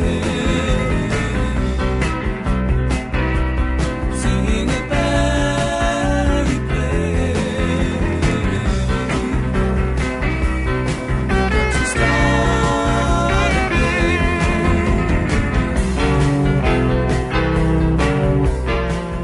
They retain some of the longer, jammier tendencies, and in future games is 8 minutes. Sands of Time is 7 minutes long, but Welch does bring this new angle, this sort of R&B, almost jazzy feel in his songwriting and his playing, which helps to not prop up, but helps to add a real nice element to a whole lot of these songs. You mentioned Future Games, which is a really great Welch track. Sometimes, too, Charlie mentioned that country piano, the pick guitar. It's one of those songs. I draw some parallels between the way that Welch approaches his guitar playing and the way Buckingham approaches his guitar playing. There are many moments here when you can sort of close your eyes and hear that finger-picking style of Lindsey Buckingham on these tracks. And no, it's not, of course. Great point. It's Bob Welch playing it, and sometimes it's definitely one of those tracks where there's almost a through line, one of the rare through lines in Fleetwood Mac members. Even though the members are changing, that style is retained when Buckingham comes aboard. This is a very good... I don't think it's a great album necessarily. Yes, What a Shame is a total throwaway. I think Lay It All Down is just sort of a basic bluesy groove that doesn't leave quite an impression on me. But it at least gives the band this new way forward and a template they can work on. In that Kiln House, as much as I do like that one, was not a way forward. Future Games gives them an idea of what they could do. Well, hold up for a second here now, Scott. I respect Lay It All Down as the model track of rock and roll biblical prophecy. Because listen, some of these people, all these stories that Moses has told are prophecies good and prophecies bad are coming to pass. When I talked about Bob Welch being like a bit of a zonked out, like hippie mystic weirdo, this is exactly what I meant with a song like Lay It All Down, where his reading of the Bible is remarkable and truly faithful to the Scripture in a way that the Pope would certainly approve of. At the end of the day, you can't beat those horns, though, which is funny. This is not something you would ever. I guess they did play on Mr. Wonderful, but this is a very different type of horn section that you hear on a song like Lay It All Down. These giant horns that are like soul horns, and so you get that R&B pumping.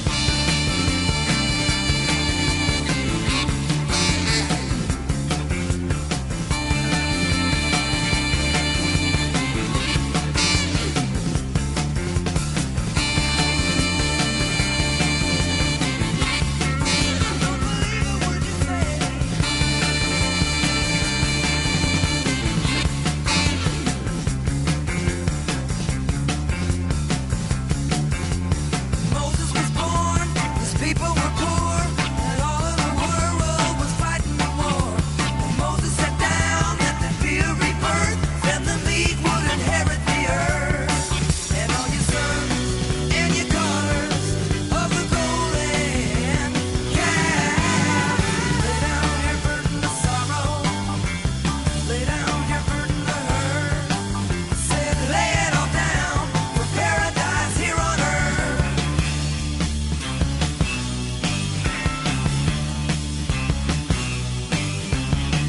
that tumbling ending to Future Games that you talked about, and that I actually already mentioned once as well, is to me an absolute highlight of the album, where Bob is singing like, I know I'm not the only one, and they're just doing, it's like, I think of the giant wheel tumbling over and over and over through the atmosphere in Kubrick's 2001. It has that same kind of majesty, and then I think to myself, this is from Fleetwood Mac? That's why I'm really impressed with this album. I'm impressed with the shift in moods. Remember, almost all of these songs were styles that they'd never done before, and it doesn't feel hackneyed. It doesn't feel like they're like faking it. Like they play that sort of gentle acoustic, San Francisco style wash of sound on "Woman of a Thousand Years" with like effortlessness. It's just Kirwan and Welch seem to work really well playing with one another. For once, it's not like an oil and water issue like with Spencer. And I can't say enough good things about Sometimes, which I think is actually maybe one of Kirwan's greatest songs. I just love that sort of loping country gait, the gentleness and seeming inevitability of its chord progressions. There's nothing very profound about the lyrics. It's just a simple dopey love lyric. But I love that chord progression, and I love the way Christine Perfect's piano dominates the song too. You've got her piano and then Kirwan's very gentle guitar playing on it that guide it just through about 5.5 minutes of gentle beauty. A song that no one ever talks about, and an album that no one ever talks about. I think the only album that people usually talk about, if they mention anyone, one that comes up more often than any of the others for me, is the next Fleetwood Mac album, where for once, hey, stability in a lineup. It's the same guys. We've got two albums in a row with the same group of people, and this is 1972's Bare Trees. What do you guys think of the one with the gray, dusty album cover?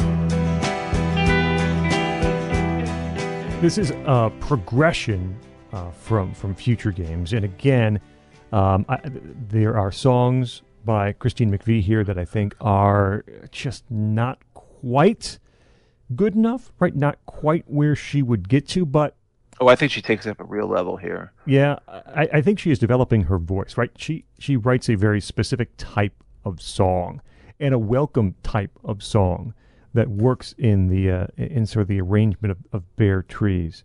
I think I would say this is their most consistent songwriting yet, top to bottom, from all contributors, from Kirwan, from Welch, and the McVie songs too. And this is an album in which I hear, and part of it might be production choices, but I really do hear that rhythm section of Mick Fleetwood and John McVie asserting themselves. There's a warmer production on here that would stay with them for quite a while, as you get toward the more California pop sort of style, the California pop singer-songwriter style that would slowly be adopting here.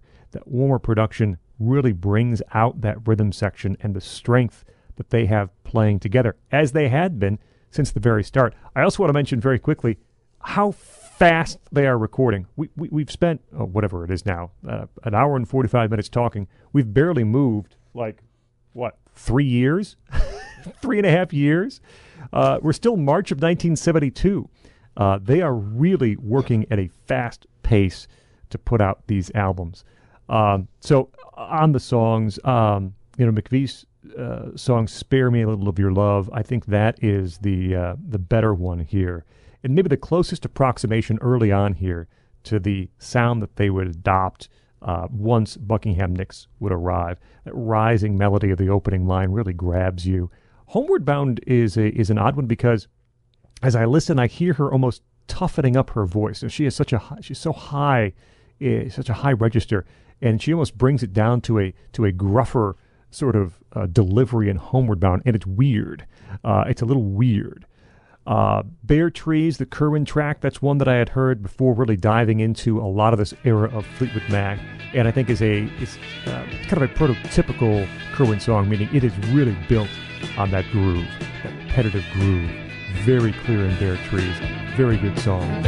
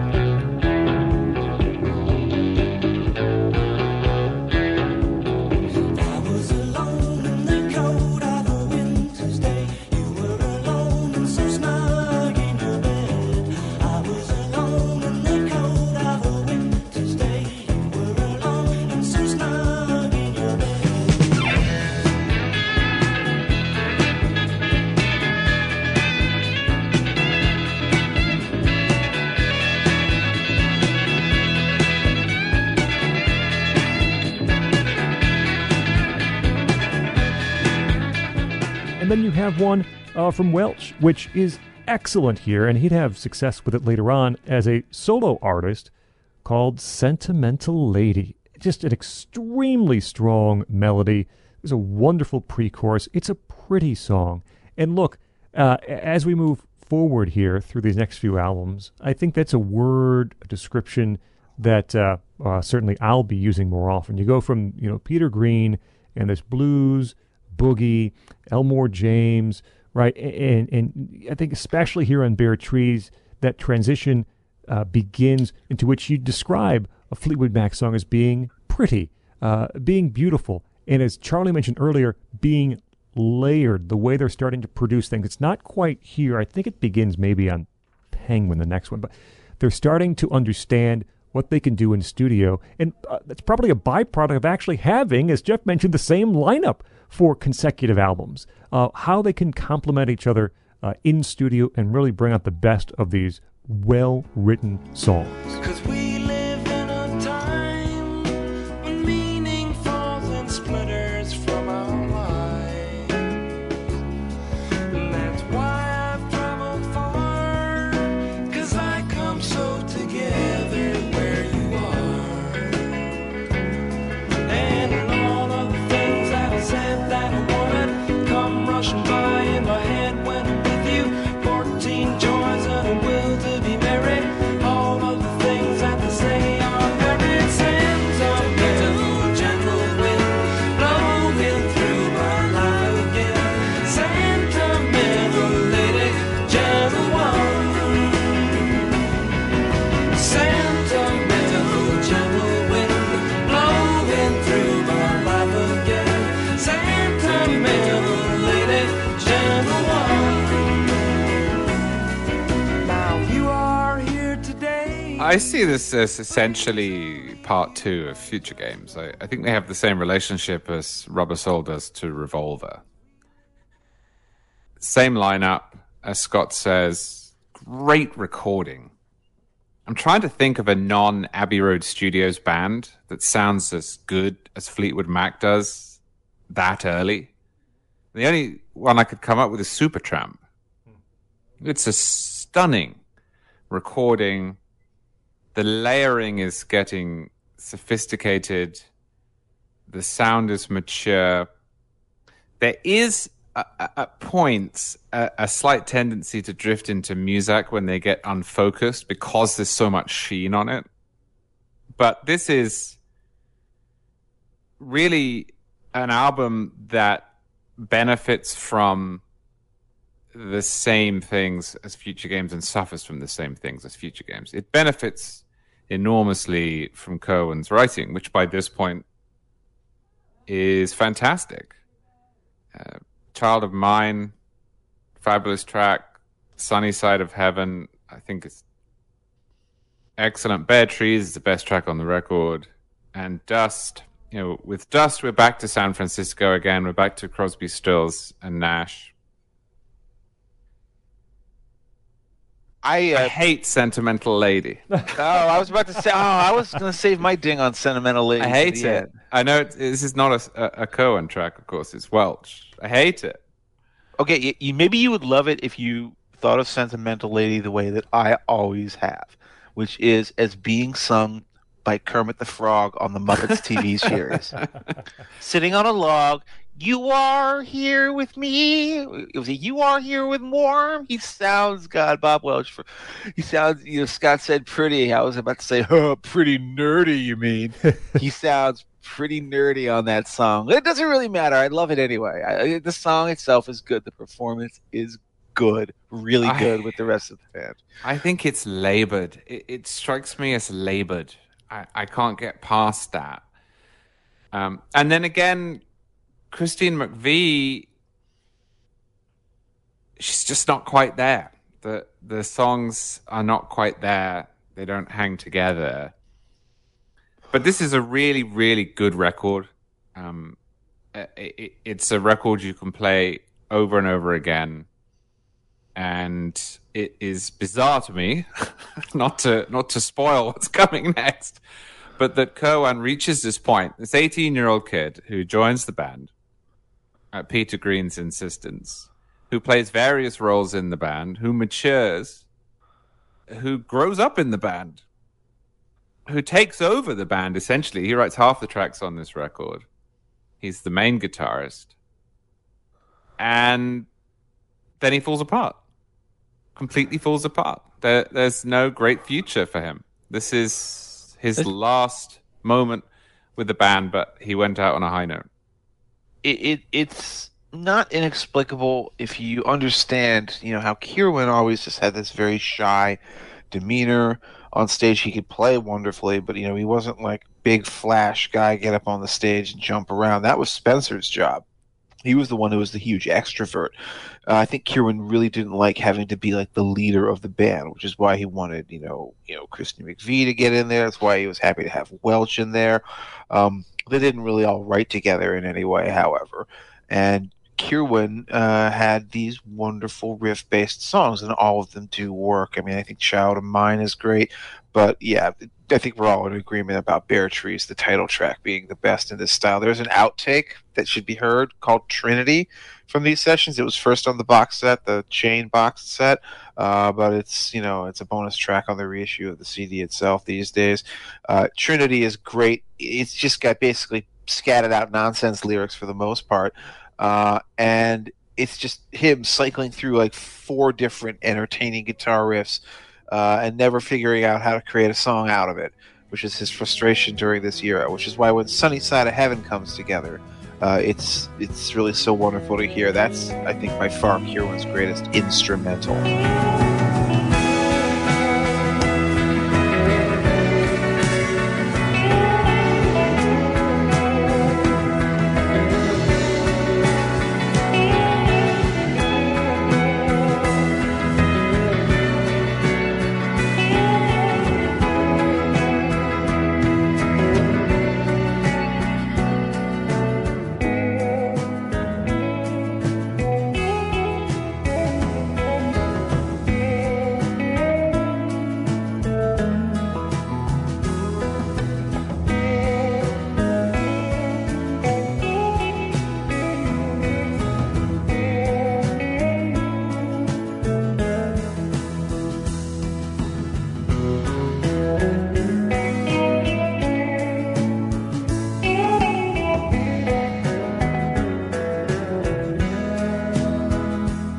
I think McVie does a better job than either of you are giving her credit for.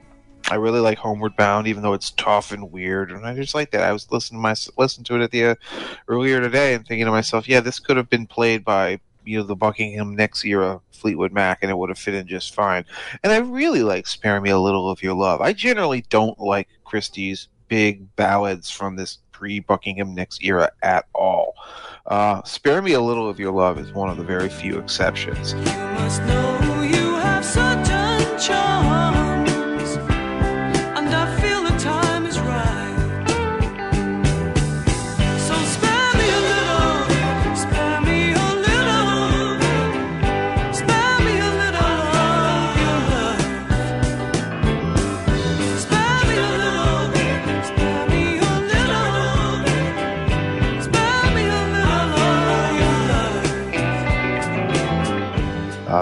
are no exceptions whatsoever, however, on the next Fleetwood Mac album, which is one of the few unmitigated disasters of their entire career, in my opinion. Yeah.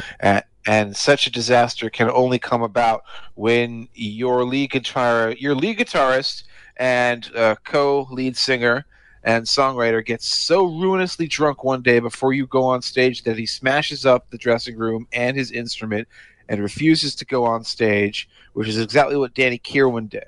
And then what Danny Kirwan also did is criticize the band for trying to, stumble their way through the set without him there to help out when they got back off stage. And at that point, it was over. Fleetwood was just like, you're out, you're fired. And it almost, as I said, I feel like it was a self-firing. Like, you don't behave like that unless you're just in a spiral. You're completely out of control and you want to get fired. But anyways, there you go. The first three Fleetwood Mac frontmen, Peter Green, Jeremy Spencer, Danny Kirwan, all three of them are now gone, and it's only 1972 in the story. They hastily get some guys, practically is the way I can put it, some guys to come and join them. One of them as a lead singer is a guy named, Dave Walker. And he plays harmonica, and he sticks out like a sore thumb, doesn't fit in with the band at all. I can't believe they thought it would work. It is such an odd marriage. He is such a sore thumb, sticking out like a sore thumb. If he was playing an instrument, it might make sense, right? If he was contributing as a core member of the band instrumentally, then giving him some songs because he's there, he's in the band, fine. But this is like. Did you feel like they needed an unnecessary lead singer? He's Poochie. He was the Poochie of Fleetwood Mac, who suddenly, after one album, disappeared to return to his home planet and died halfway there. So you won't be hearing much about that guy in the story of Fleetwood Mac. You will be hearing a little bit more about their new lead guitarist, however, a fellow by the name of Bob Weston. Now, this guy had some other flaws that we will discuss, but what you cannot say against him is that he was a bad guitarist. He's a fantastic lead guitarist. And in fact, the only thing in my mind that saves this album in the slightest is I enjoy listening to his guitar tone on it. But everything else about Penguin, the bizarre, muddled 1973 follow-up to Bare Trees that lacks Danny Kirwan and has these two new members, and it's just another massive rearrangement facelift for Fleetwood Mac. Boy, this one is as low as it gets for this group, in my opinion.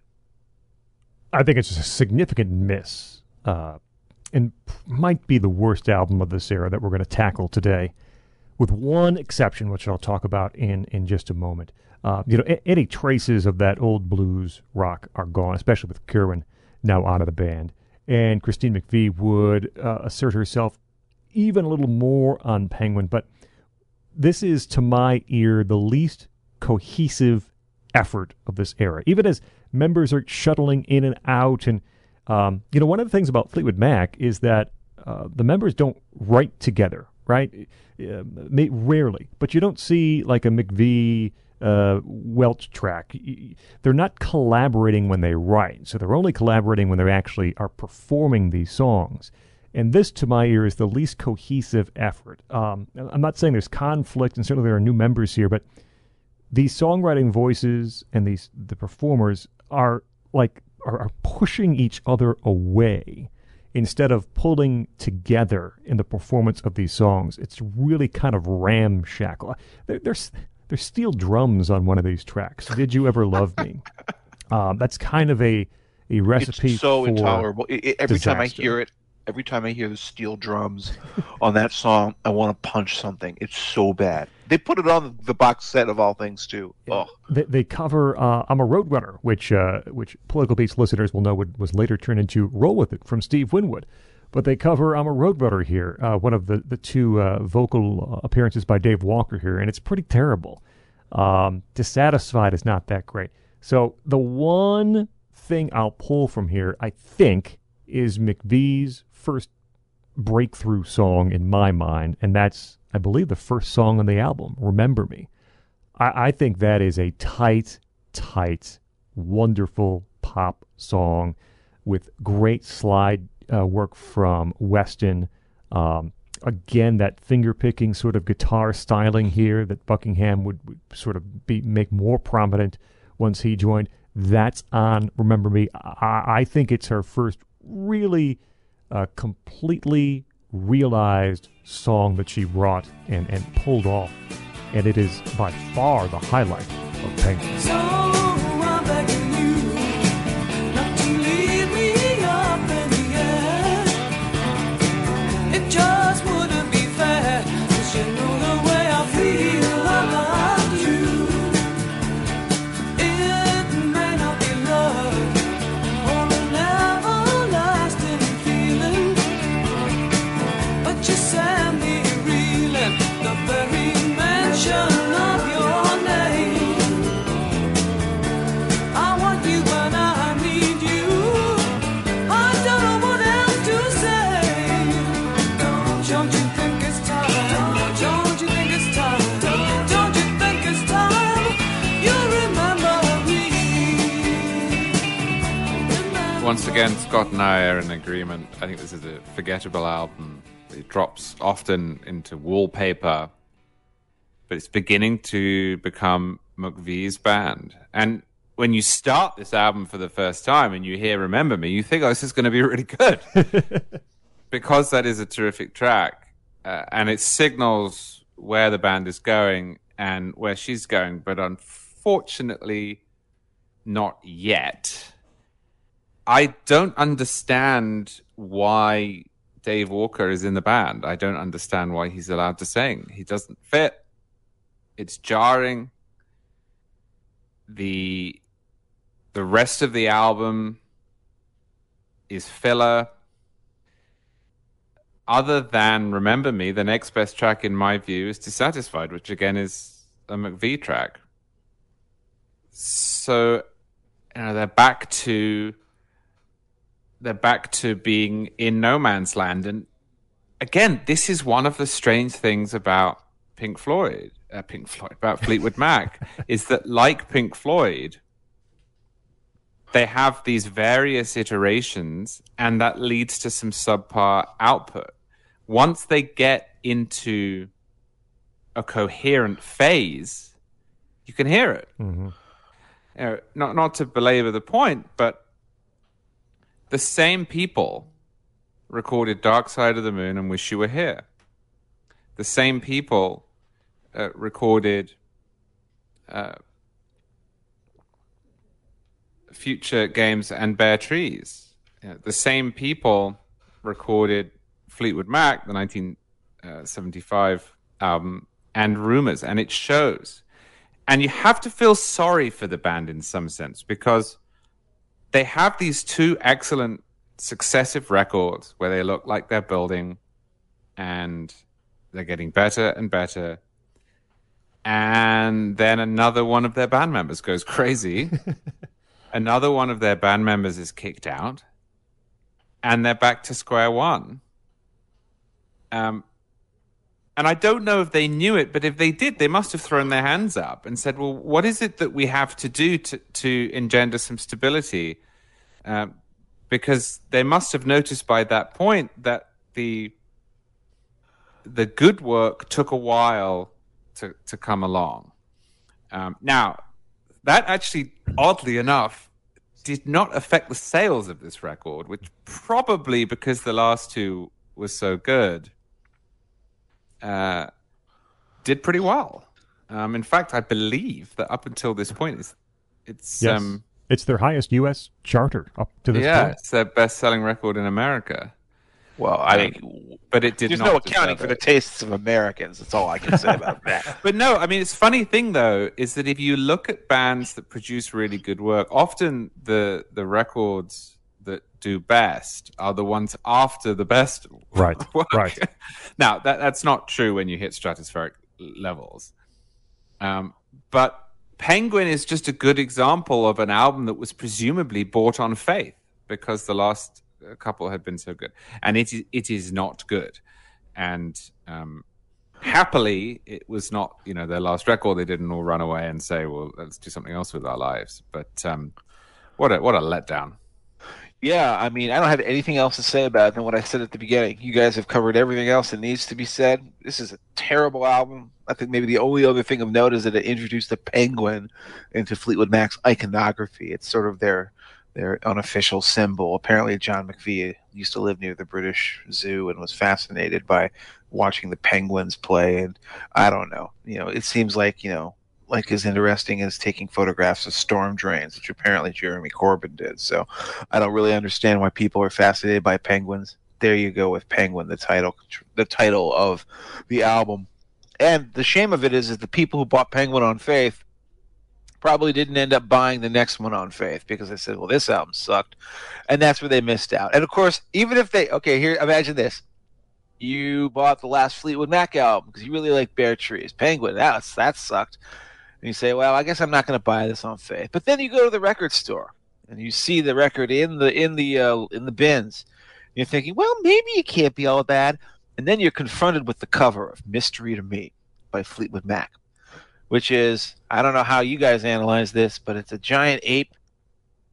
And these are hand-drawn cartoons of a giant ape with a very wrinkly face eating a cake and an ice cream sandwich or a book.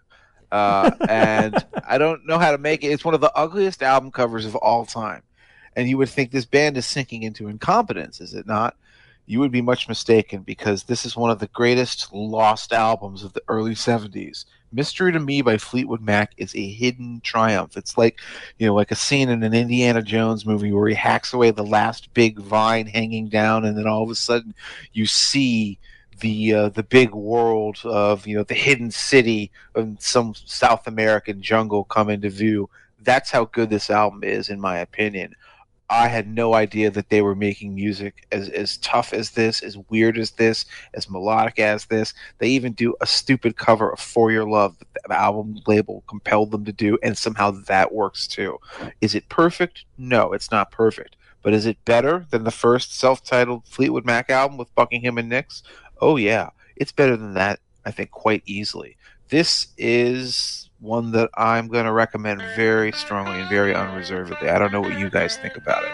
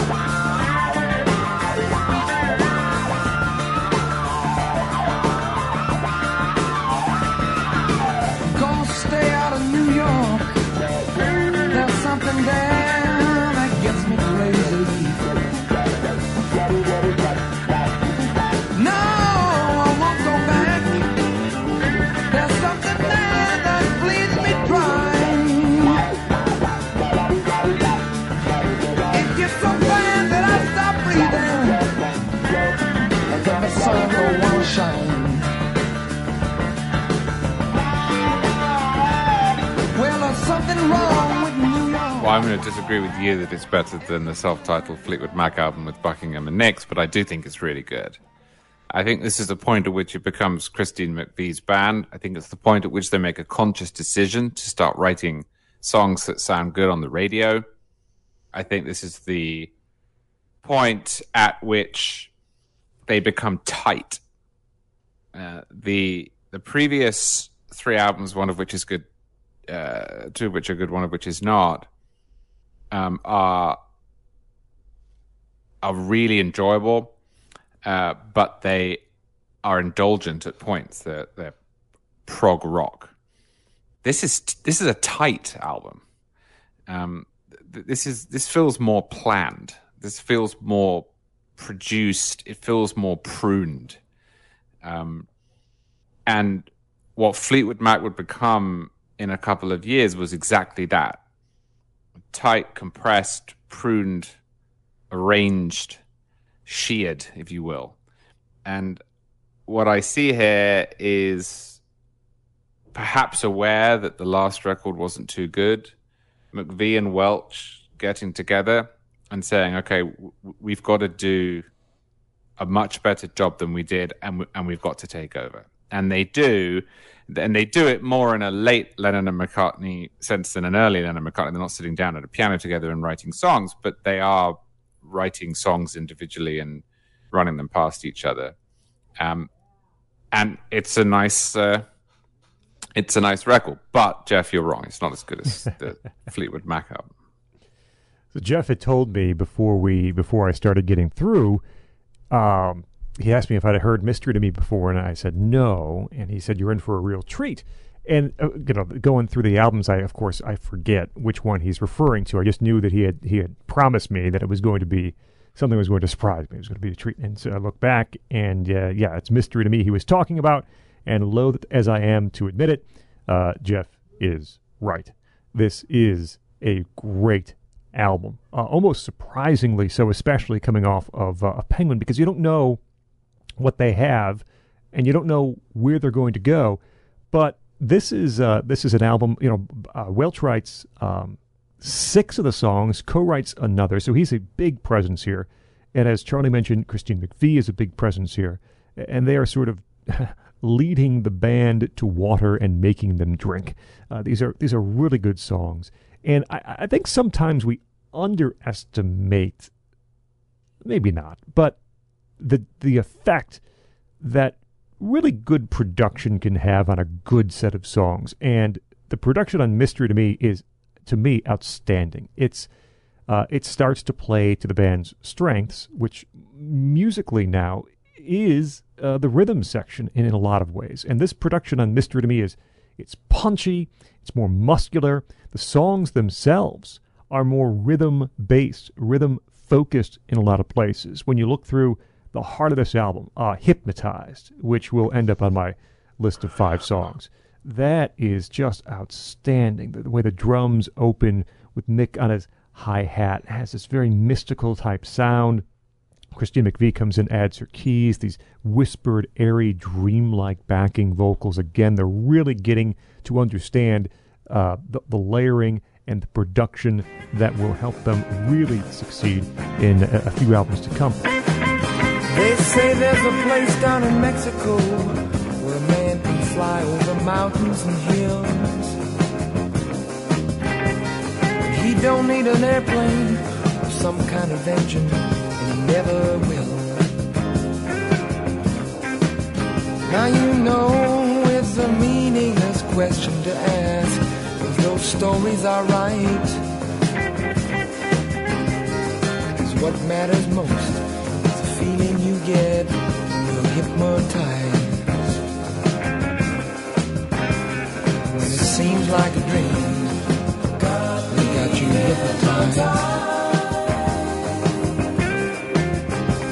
When your body means nothing, you're hypnotized. It seems like a dream, they got you hypnotized. Yeah, that's when they got you hypnotized. Then, Forever, again, is very groove heavy. The groove is the point, and it's somewhat unusual to be highlighting that rhythm section so strongly on these Fleetwood Mac tracks. And heavy, too. Welch writes, The City and Miles Away later on. Those are very heavy songs. Or Hypnotized. The rhythm of Hypnotized is incredibly heavy, yeah. Emerald Eyes, for that matter, too. Emerald Eyes, I love the drum sound they get on Emerald Eyes. I have so much to say just about the kick drum that Mick Fleetwood plays on Emerald Eyes. Yes, absolutely. I have that in my notes. Go ahead. Go ahead. Oh, God, yeah, it's so good. Okay, so the song is it begins as this sort of gauzy, loping Bob Welch ballad. It's really good, and when it kicks into the chorus, then all of a sudden Fleetwood rushes forward with this fovung, and the microphoning of the drums and the production and the mixing in particular is so wonderful that it's just a subtle volume kick in the drums, and it just rushes towards your ears where it goes, find. What is it like? Find emerald eyes in the night, gleaming shiny and bright. You get that kick there, as if covered with silver. She's just a mystery to me. It's the title track of the album. Fantastic use of drumming, and not only just the drum work that Mick plays, but also the way that it's produced and mixed. This is you knows that Fleetwood Mac they're not kids anymore. This is really, really, really minute attention to detail. Find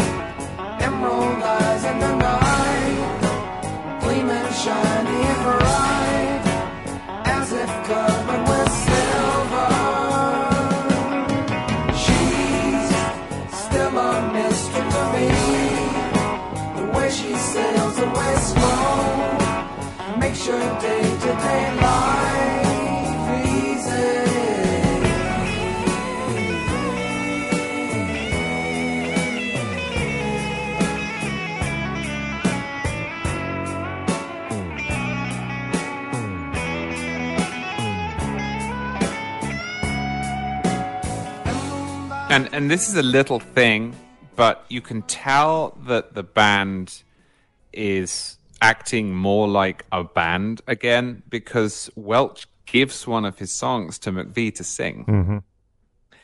And that was rare in Fleetwood Mac at any point up until now. You had too many individuals essentially collating their work and putting it under the brand name Fleetwood Mac. But I think that highlights what Welch and McVie start to do and what they will especially do on the next record, which is work together to a high standard selflessly in order to advance the band rather than come in, put in their day's work, leave, and wonder at what track points their songs will be listed. Now, I interrupted you, Scott. Did you have anything to... I was just wrapping up. The punchy kick drum on Emerald Eyes was my last major point on Mystery to Be. I mean, when you were talking about the way Fleetwood plays, and again, he's such a versatile drummer. That's the thing that comes to you listening to this journey from 67, from, Nothing But the Blues to, like, now, 73. They're playing these weird, poppy, proggy, kind of, drugged out, hypnotic songs. Is this rhythm section could do anything. And of course, what they're about to do next, because that's just around the corner. But, you hear the subtleties on Emerald Eyes, which have already gone over. But also, I think McVie is at her absolute best on this record. I love Just Crazy Love and Believe Me and Keep On Going. Those are songs that, I always think of Keep On Going as being a McVie song, but you're right, it's a Welch song. He was so smart to give it to her. Who does a much better job with it she does, than he would. I don't want to trade just to be happy. That's only play anyway. But if I dream about it, it makes me wonder. For every good thing must you get back.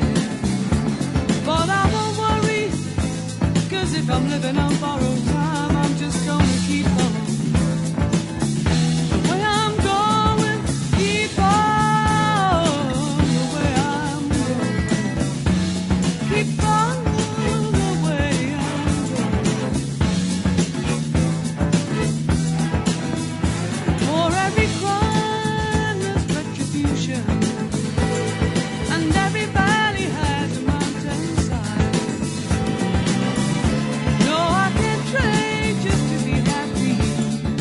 Like maybe The Way I Feel, which is a McVie song, is the only thing on this record that's somewhat less than necessary. They had an outtake from it. It would have been another Welch track, which is probably why it wasn't done, called Good Things Come to Those Who Wait, which is just another stunning outtake from, the album. There's a reason that this is the album he dominates the most. I think he has like 7 songs on it. But Miles Away, where, again, very much like Inherent Vice, that sort of hippie paranoia, this Southern California, this is the guy who is the vegan and, believes in the alignments of the stars, but also really hates the big city, and he wants to get away from everything else. Everything goes up in a cloud of smoke. And what was it? All those Hare Krishnas turned out to be jokes, and now you're gone, miles away. And then the band just starts literally firing away like a rocket. Again, you listen to yourself and realize that like Fleetwood Mac is doing things that Fleetwood Mac had never done before, playing in styles that they had never pulled off before.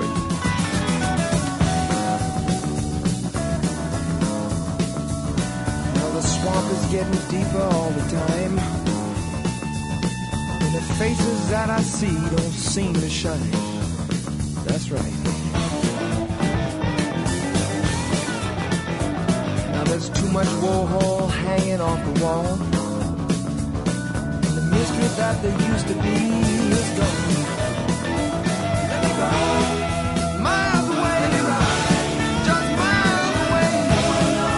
Not gonna miss it much. Once again, gotta go miles away. Got to get out of here. Yeah. Once again. Don Juan goes up in a cloud of smoke, and all those Hare Krishnas turned out to be a joke. It's restless all the time. Sliding up and down the surface of this life. I know I can't say it's black and white, but if I could fly, I think I'd try tonight. You know why? 'Cause miles away. You know, another style that they never really pulled off before or even remotely tried, country music, country folk. And that's what you get on the last song on Mystery to Me, which I think is another one that contends for being one of Fleetwood Mac's greatest songs of all time, certainly from this era, and that's Christy McVie's Why. You know, this is her in sort of the full flower of her triumph as a songwriter from this early era. When she started just sitting in with the band in 1968 and then, you know, playing her own sort of halting compositions, the fact that she'd get to this, which begins with that long, is it dobro? Is it pedal steel? I don't know what it is, that guitar introduction. And then it sinks in with the piano. And then it comes into this glorious piano ballad. There are very tasteful strings there hidden in the end. And Dave Walker playing that wonderful electric guitar ending to filigree that ends the song. It ends the album. It ends their boxed set for a reason. It is one of the finest endings to any Fleetwood Mac album. I think Why is as good a song as, say, Gold Dust Woman or I'm So Afraid or anything from the Buckingham Nicks era. I think it stands up with all of those, and it's a fantastic album to an album that doesn't really have any low lights or low moments.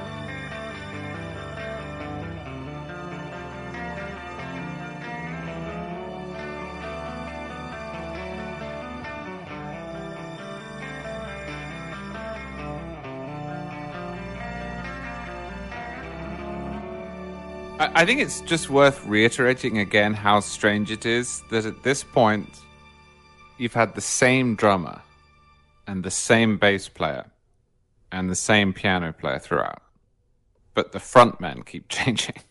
And indeed, the piano player has been promoted in a sense to Well, I think it's also worth pointing out that Christine McVie plays a style of piano that is very properly called rhythm piano. Right. Because she's a part of that rhythm section, too, which is why once she finally officially joined the band after having sat in with them so many times already, it was such a natural fit. The glue was there. It was perfect. You know, she never didn't feel like she belonged playing with McVie and with Fleetwood. No, of course. But you talk, and Scott talked about the evolution of the rhythm section.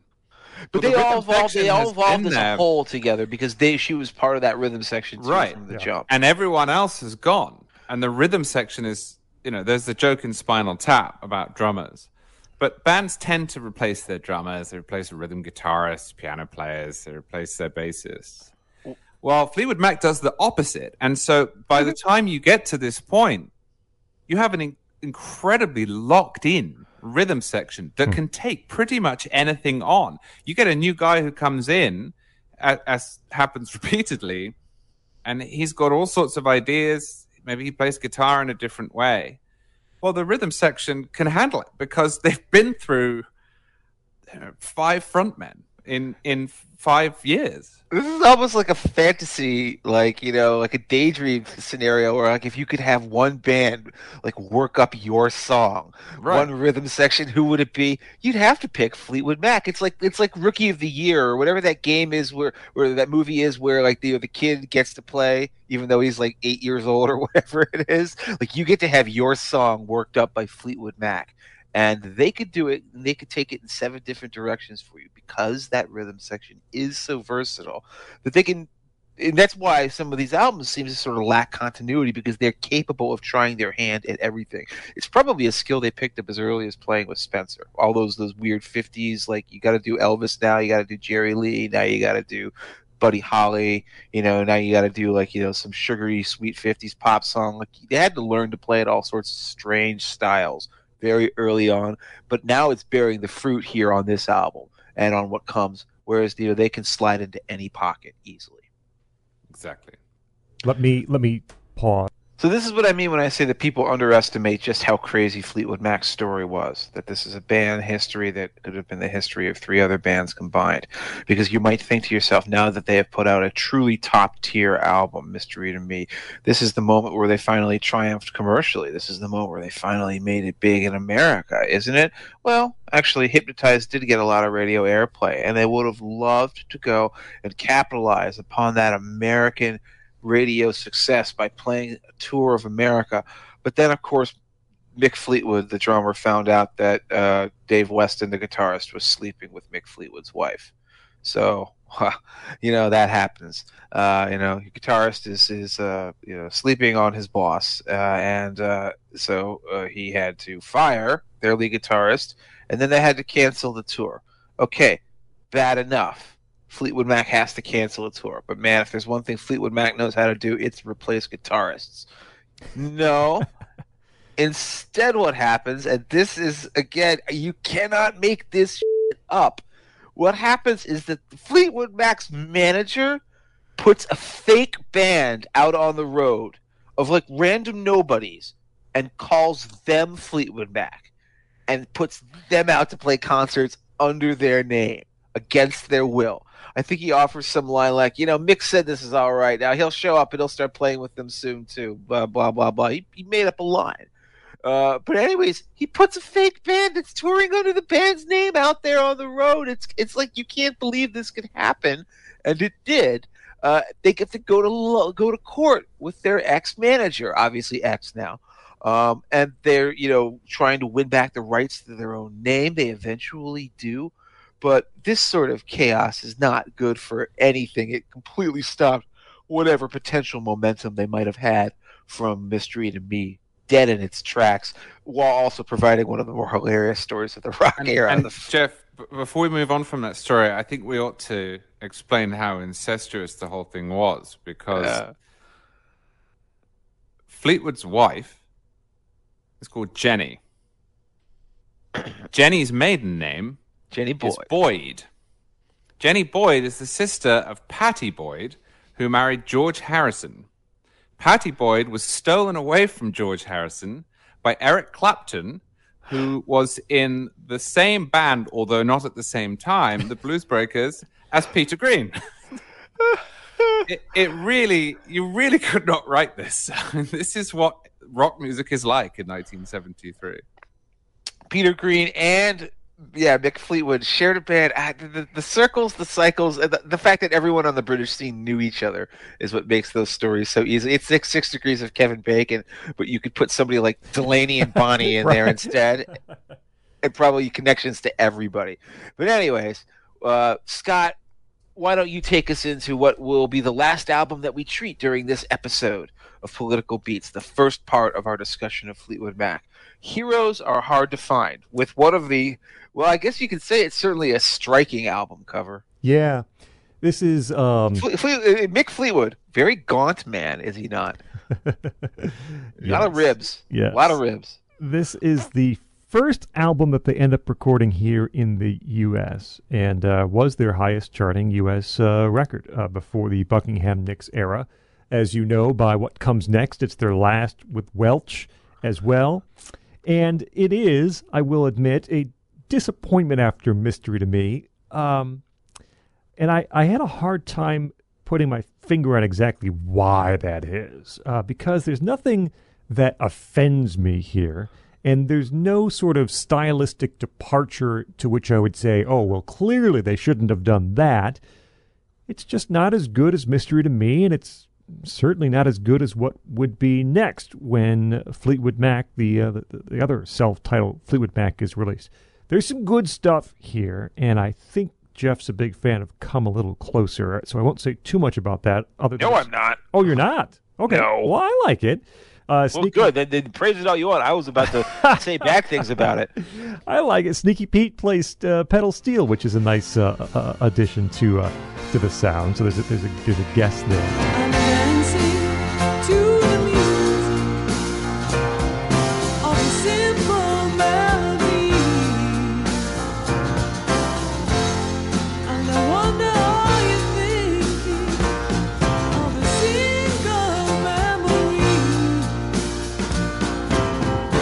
And I know when I see them sway, I can hear myself say, come a little bit closer, 'cause I remember the time when you held me in your arms. Come a little bit closer, and you wanted to be mine. Everything good, everything goes. Now that's life is a sweet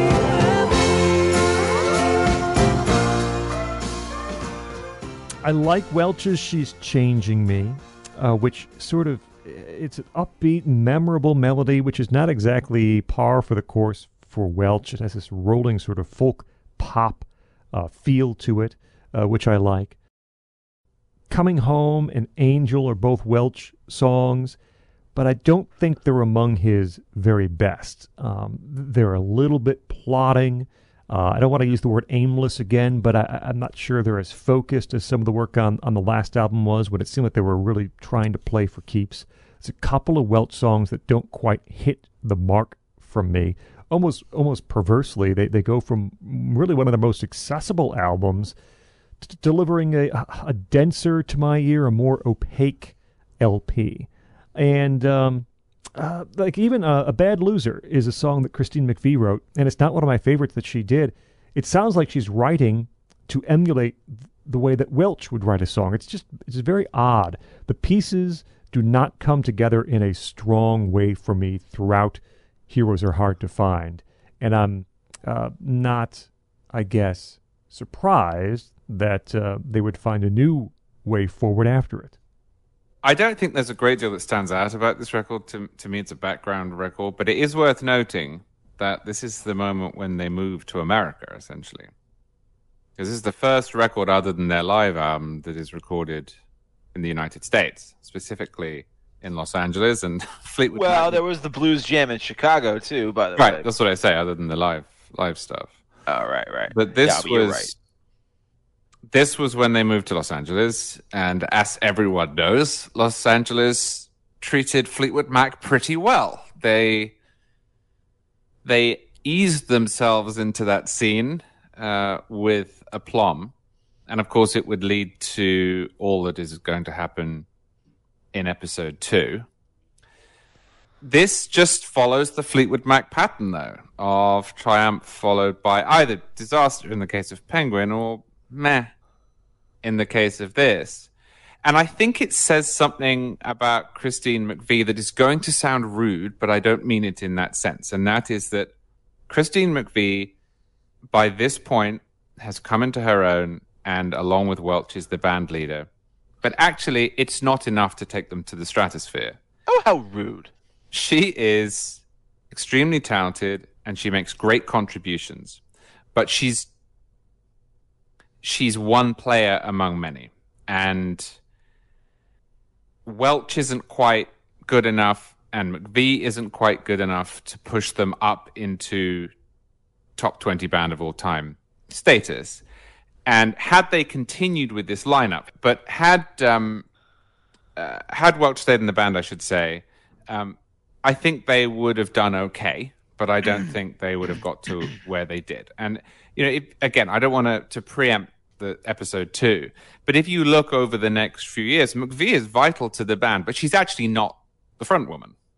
And here she is being asked to be the front woman, or at least one of two, and she's better in a supporting but somewhat main role. And what Heroes Are Hard to Find tells me is that they maybe had one or two good albums in them as a duo, but it is good for the history of the band that they eventually bring in other people.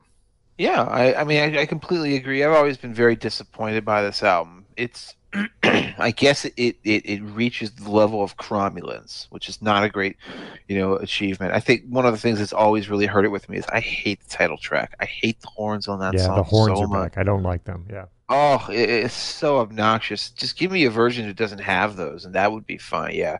Heroes Are Hard to Find. This song is obnoxious. I've never liked Come a Little Bit Closer. So I don't really like McVie's contributions to this album.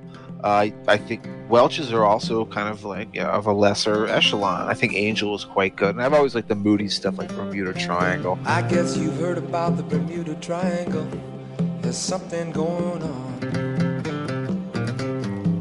Nobody seems to know just what it is, and the Air Force won't let on. Might be a hole down in the ocean, yeah, or fog that won't let go. Might be some crazy people talking, or somebody that we ought to know down in Bermuda. Pale blue sea, way down in the triangle, it's easy to believe.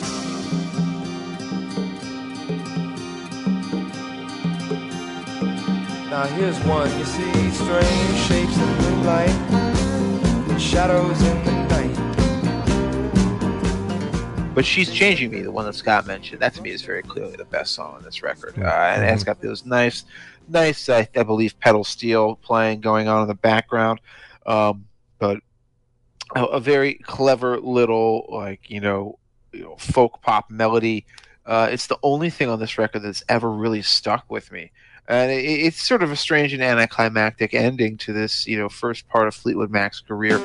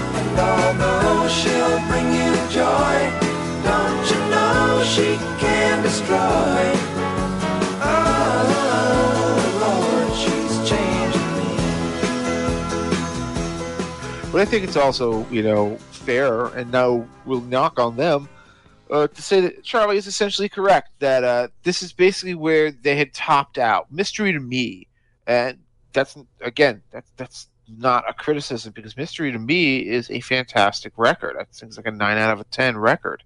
But that was as good as this band was going to get under these circumstances. Now, maybe, you get somebody as good as Dave Weston back playing guitar, then fine, you can do a little bit better, but you're still not going to get to the places that they get when Lindsey Buckingham joins the band, because you need new blood in terms of songwriting, and they didn't have that proper alchemy just yet. But it doesn't mean that the music that came from this early fascinating era of the band, before basically anybody in America pretty much had even heard of who they were unless they really looked on the back of their Santana album and looked at the credits on the label for the song Black Magic Woman. This music from this era, from 1967 to 74, which is fully half of the story of Fleetwood Mac, is fantastic. Peter Green was such an underrated blues guitarist, an underrated singer and blues performer, and I really have always loved Danny Kirwan's contributions to this band as well. I really recommend you go back and listen to as much of this as you can. And that there takes us to the end of this era of Fleetwood Mac and the end of part 1 of our 2-part episodes on the band. So we reach the point which 3 of us will give all of you 2 albums you should own from this period and the 5 songs you need to hear. With such stylistic differences, we'll see if these are some interesting lists. We turn things over to our guest, senior writer for National Review Online, Charles C. W. Cook. Your 2 albums and your 5 songs, please.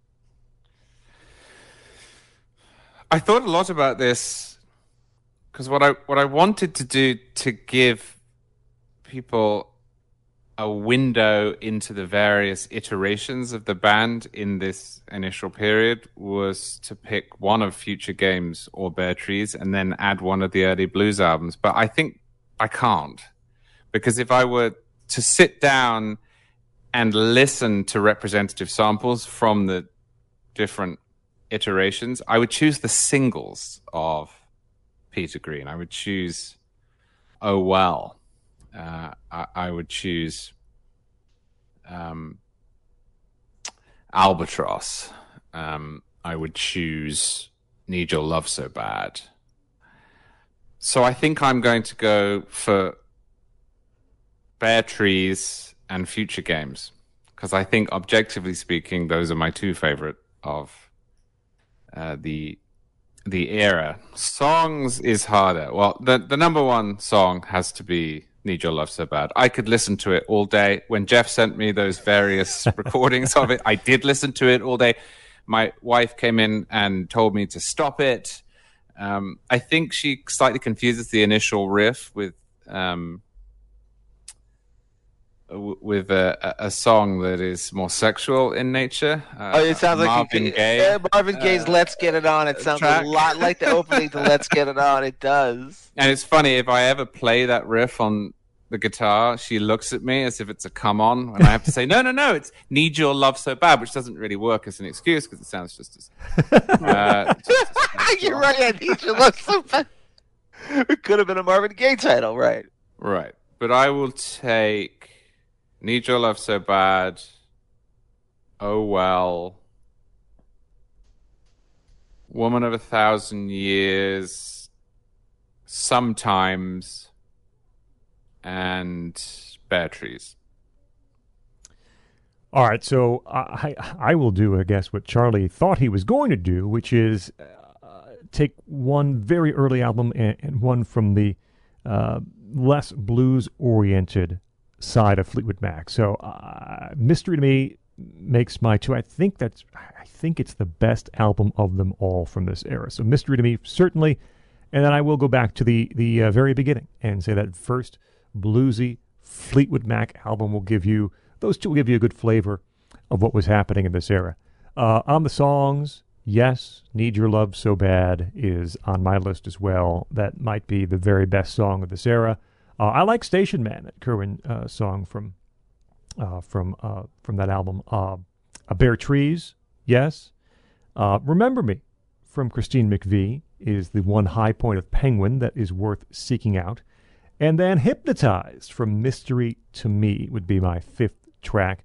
Charlie already said Oh Well, but if I had a 6th, it would probably be Oh Well. That's a fantastic song. Jeff, over to you. Okay, so to represent the blues era of Fleetwood Mac, I'm going to go not with any of their albums. I'm going to go with the original Fleetwood Mac, the one that I discussed earlier that was released in '71. It's the best way to experience them, not in their singles form, but just as playing straight up blues. The variety is remarkable. The performances are there.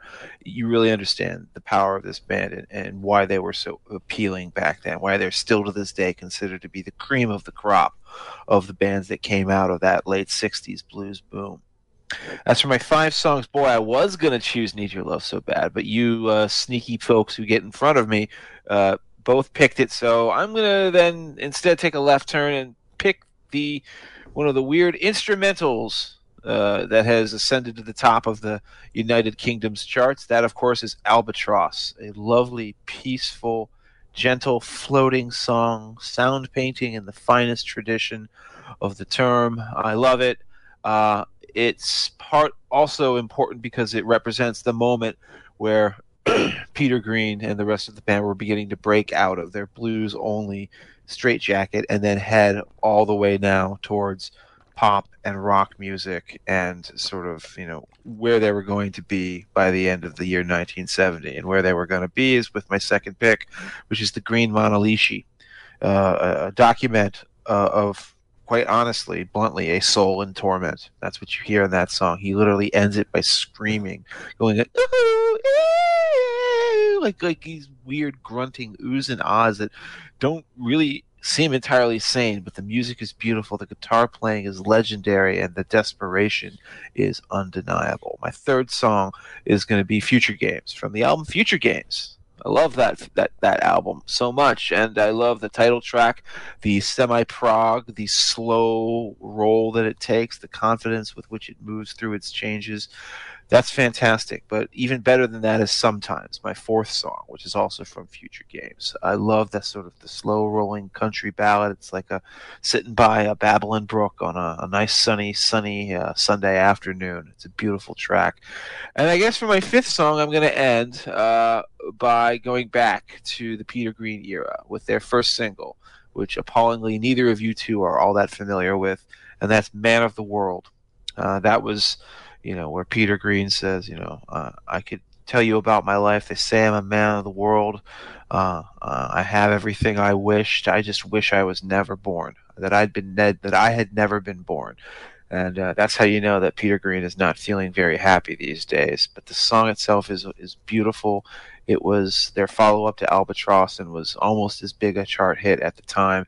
And it's one that people really need to hear if they want to understand what early Fleetwood Mac was about. I could tell you about my life and keep you amused, I'm sure,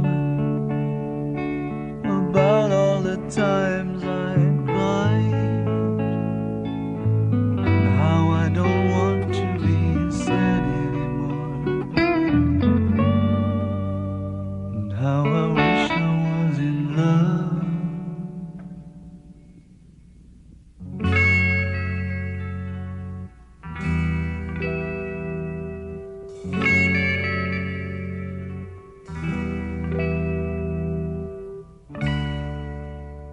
There we are, the Political Beats look at the first part of the career of Fleetwood Mac. We thank our guest, Charles C.W. Cooke, senior writer for National Review Online, co-host of the Editors, Mad Dog and Englishman podcasts. Find him at charlescwcooke.com. Sign up for his weekly newsletter out on Saturdays. Charles, thanks for joining us. Please come back for part 2. Otherwise, we'll leave the audience on a cliffhanger. They won't know what happens next. They're going to want to know what happens. This would be like the worst cliffhangers, like worse than if Radiohead broke up right after OK Computer. Charles, thanks to you. Jeff, we continue on. Part 2 of Fleetwood Mac is next as we roll on through the end of this 2021 year. Indeed. I cannot wait for it. At Esoteric CD on Twitter. You can find me on Twitter at Scott Bertram. Again, we remind you, our Patreon page, patreon.com/politicalbeats. Support us, help the show stay ad-free. All those different levels of support are available there, and lots of goodies for you if you help us out. Now we come to the part of the episode where we thank those who help make the show happen. Yes, our fine Patreon supporters. Jeff Wood, Matthew Jones, Frank Landymore, Jonathan Ellsworth, Grant Adkins, Andrew Lutz, Elise Kogan, former guest Andrew Fink on board, Jay Pinkerton, and Claire Camarano. Thank you specifically, and all of you Patreon supporters generally, for your support to help keep the show ad-free and help us going. Patreon.com/politicalbeats for more information. Also, subscribe to our feed for new episodes, Apple Podcasts, Google Podcasts, Stitcher, TuneIn, or go right to nationalreview.com. Click on podcasts, find all the fine NR audio, including this show, right here. Find us on Facebook, follow us on Twitter, join the conversation at political_beats. This has been a presentation of National Review. This is Political Beats.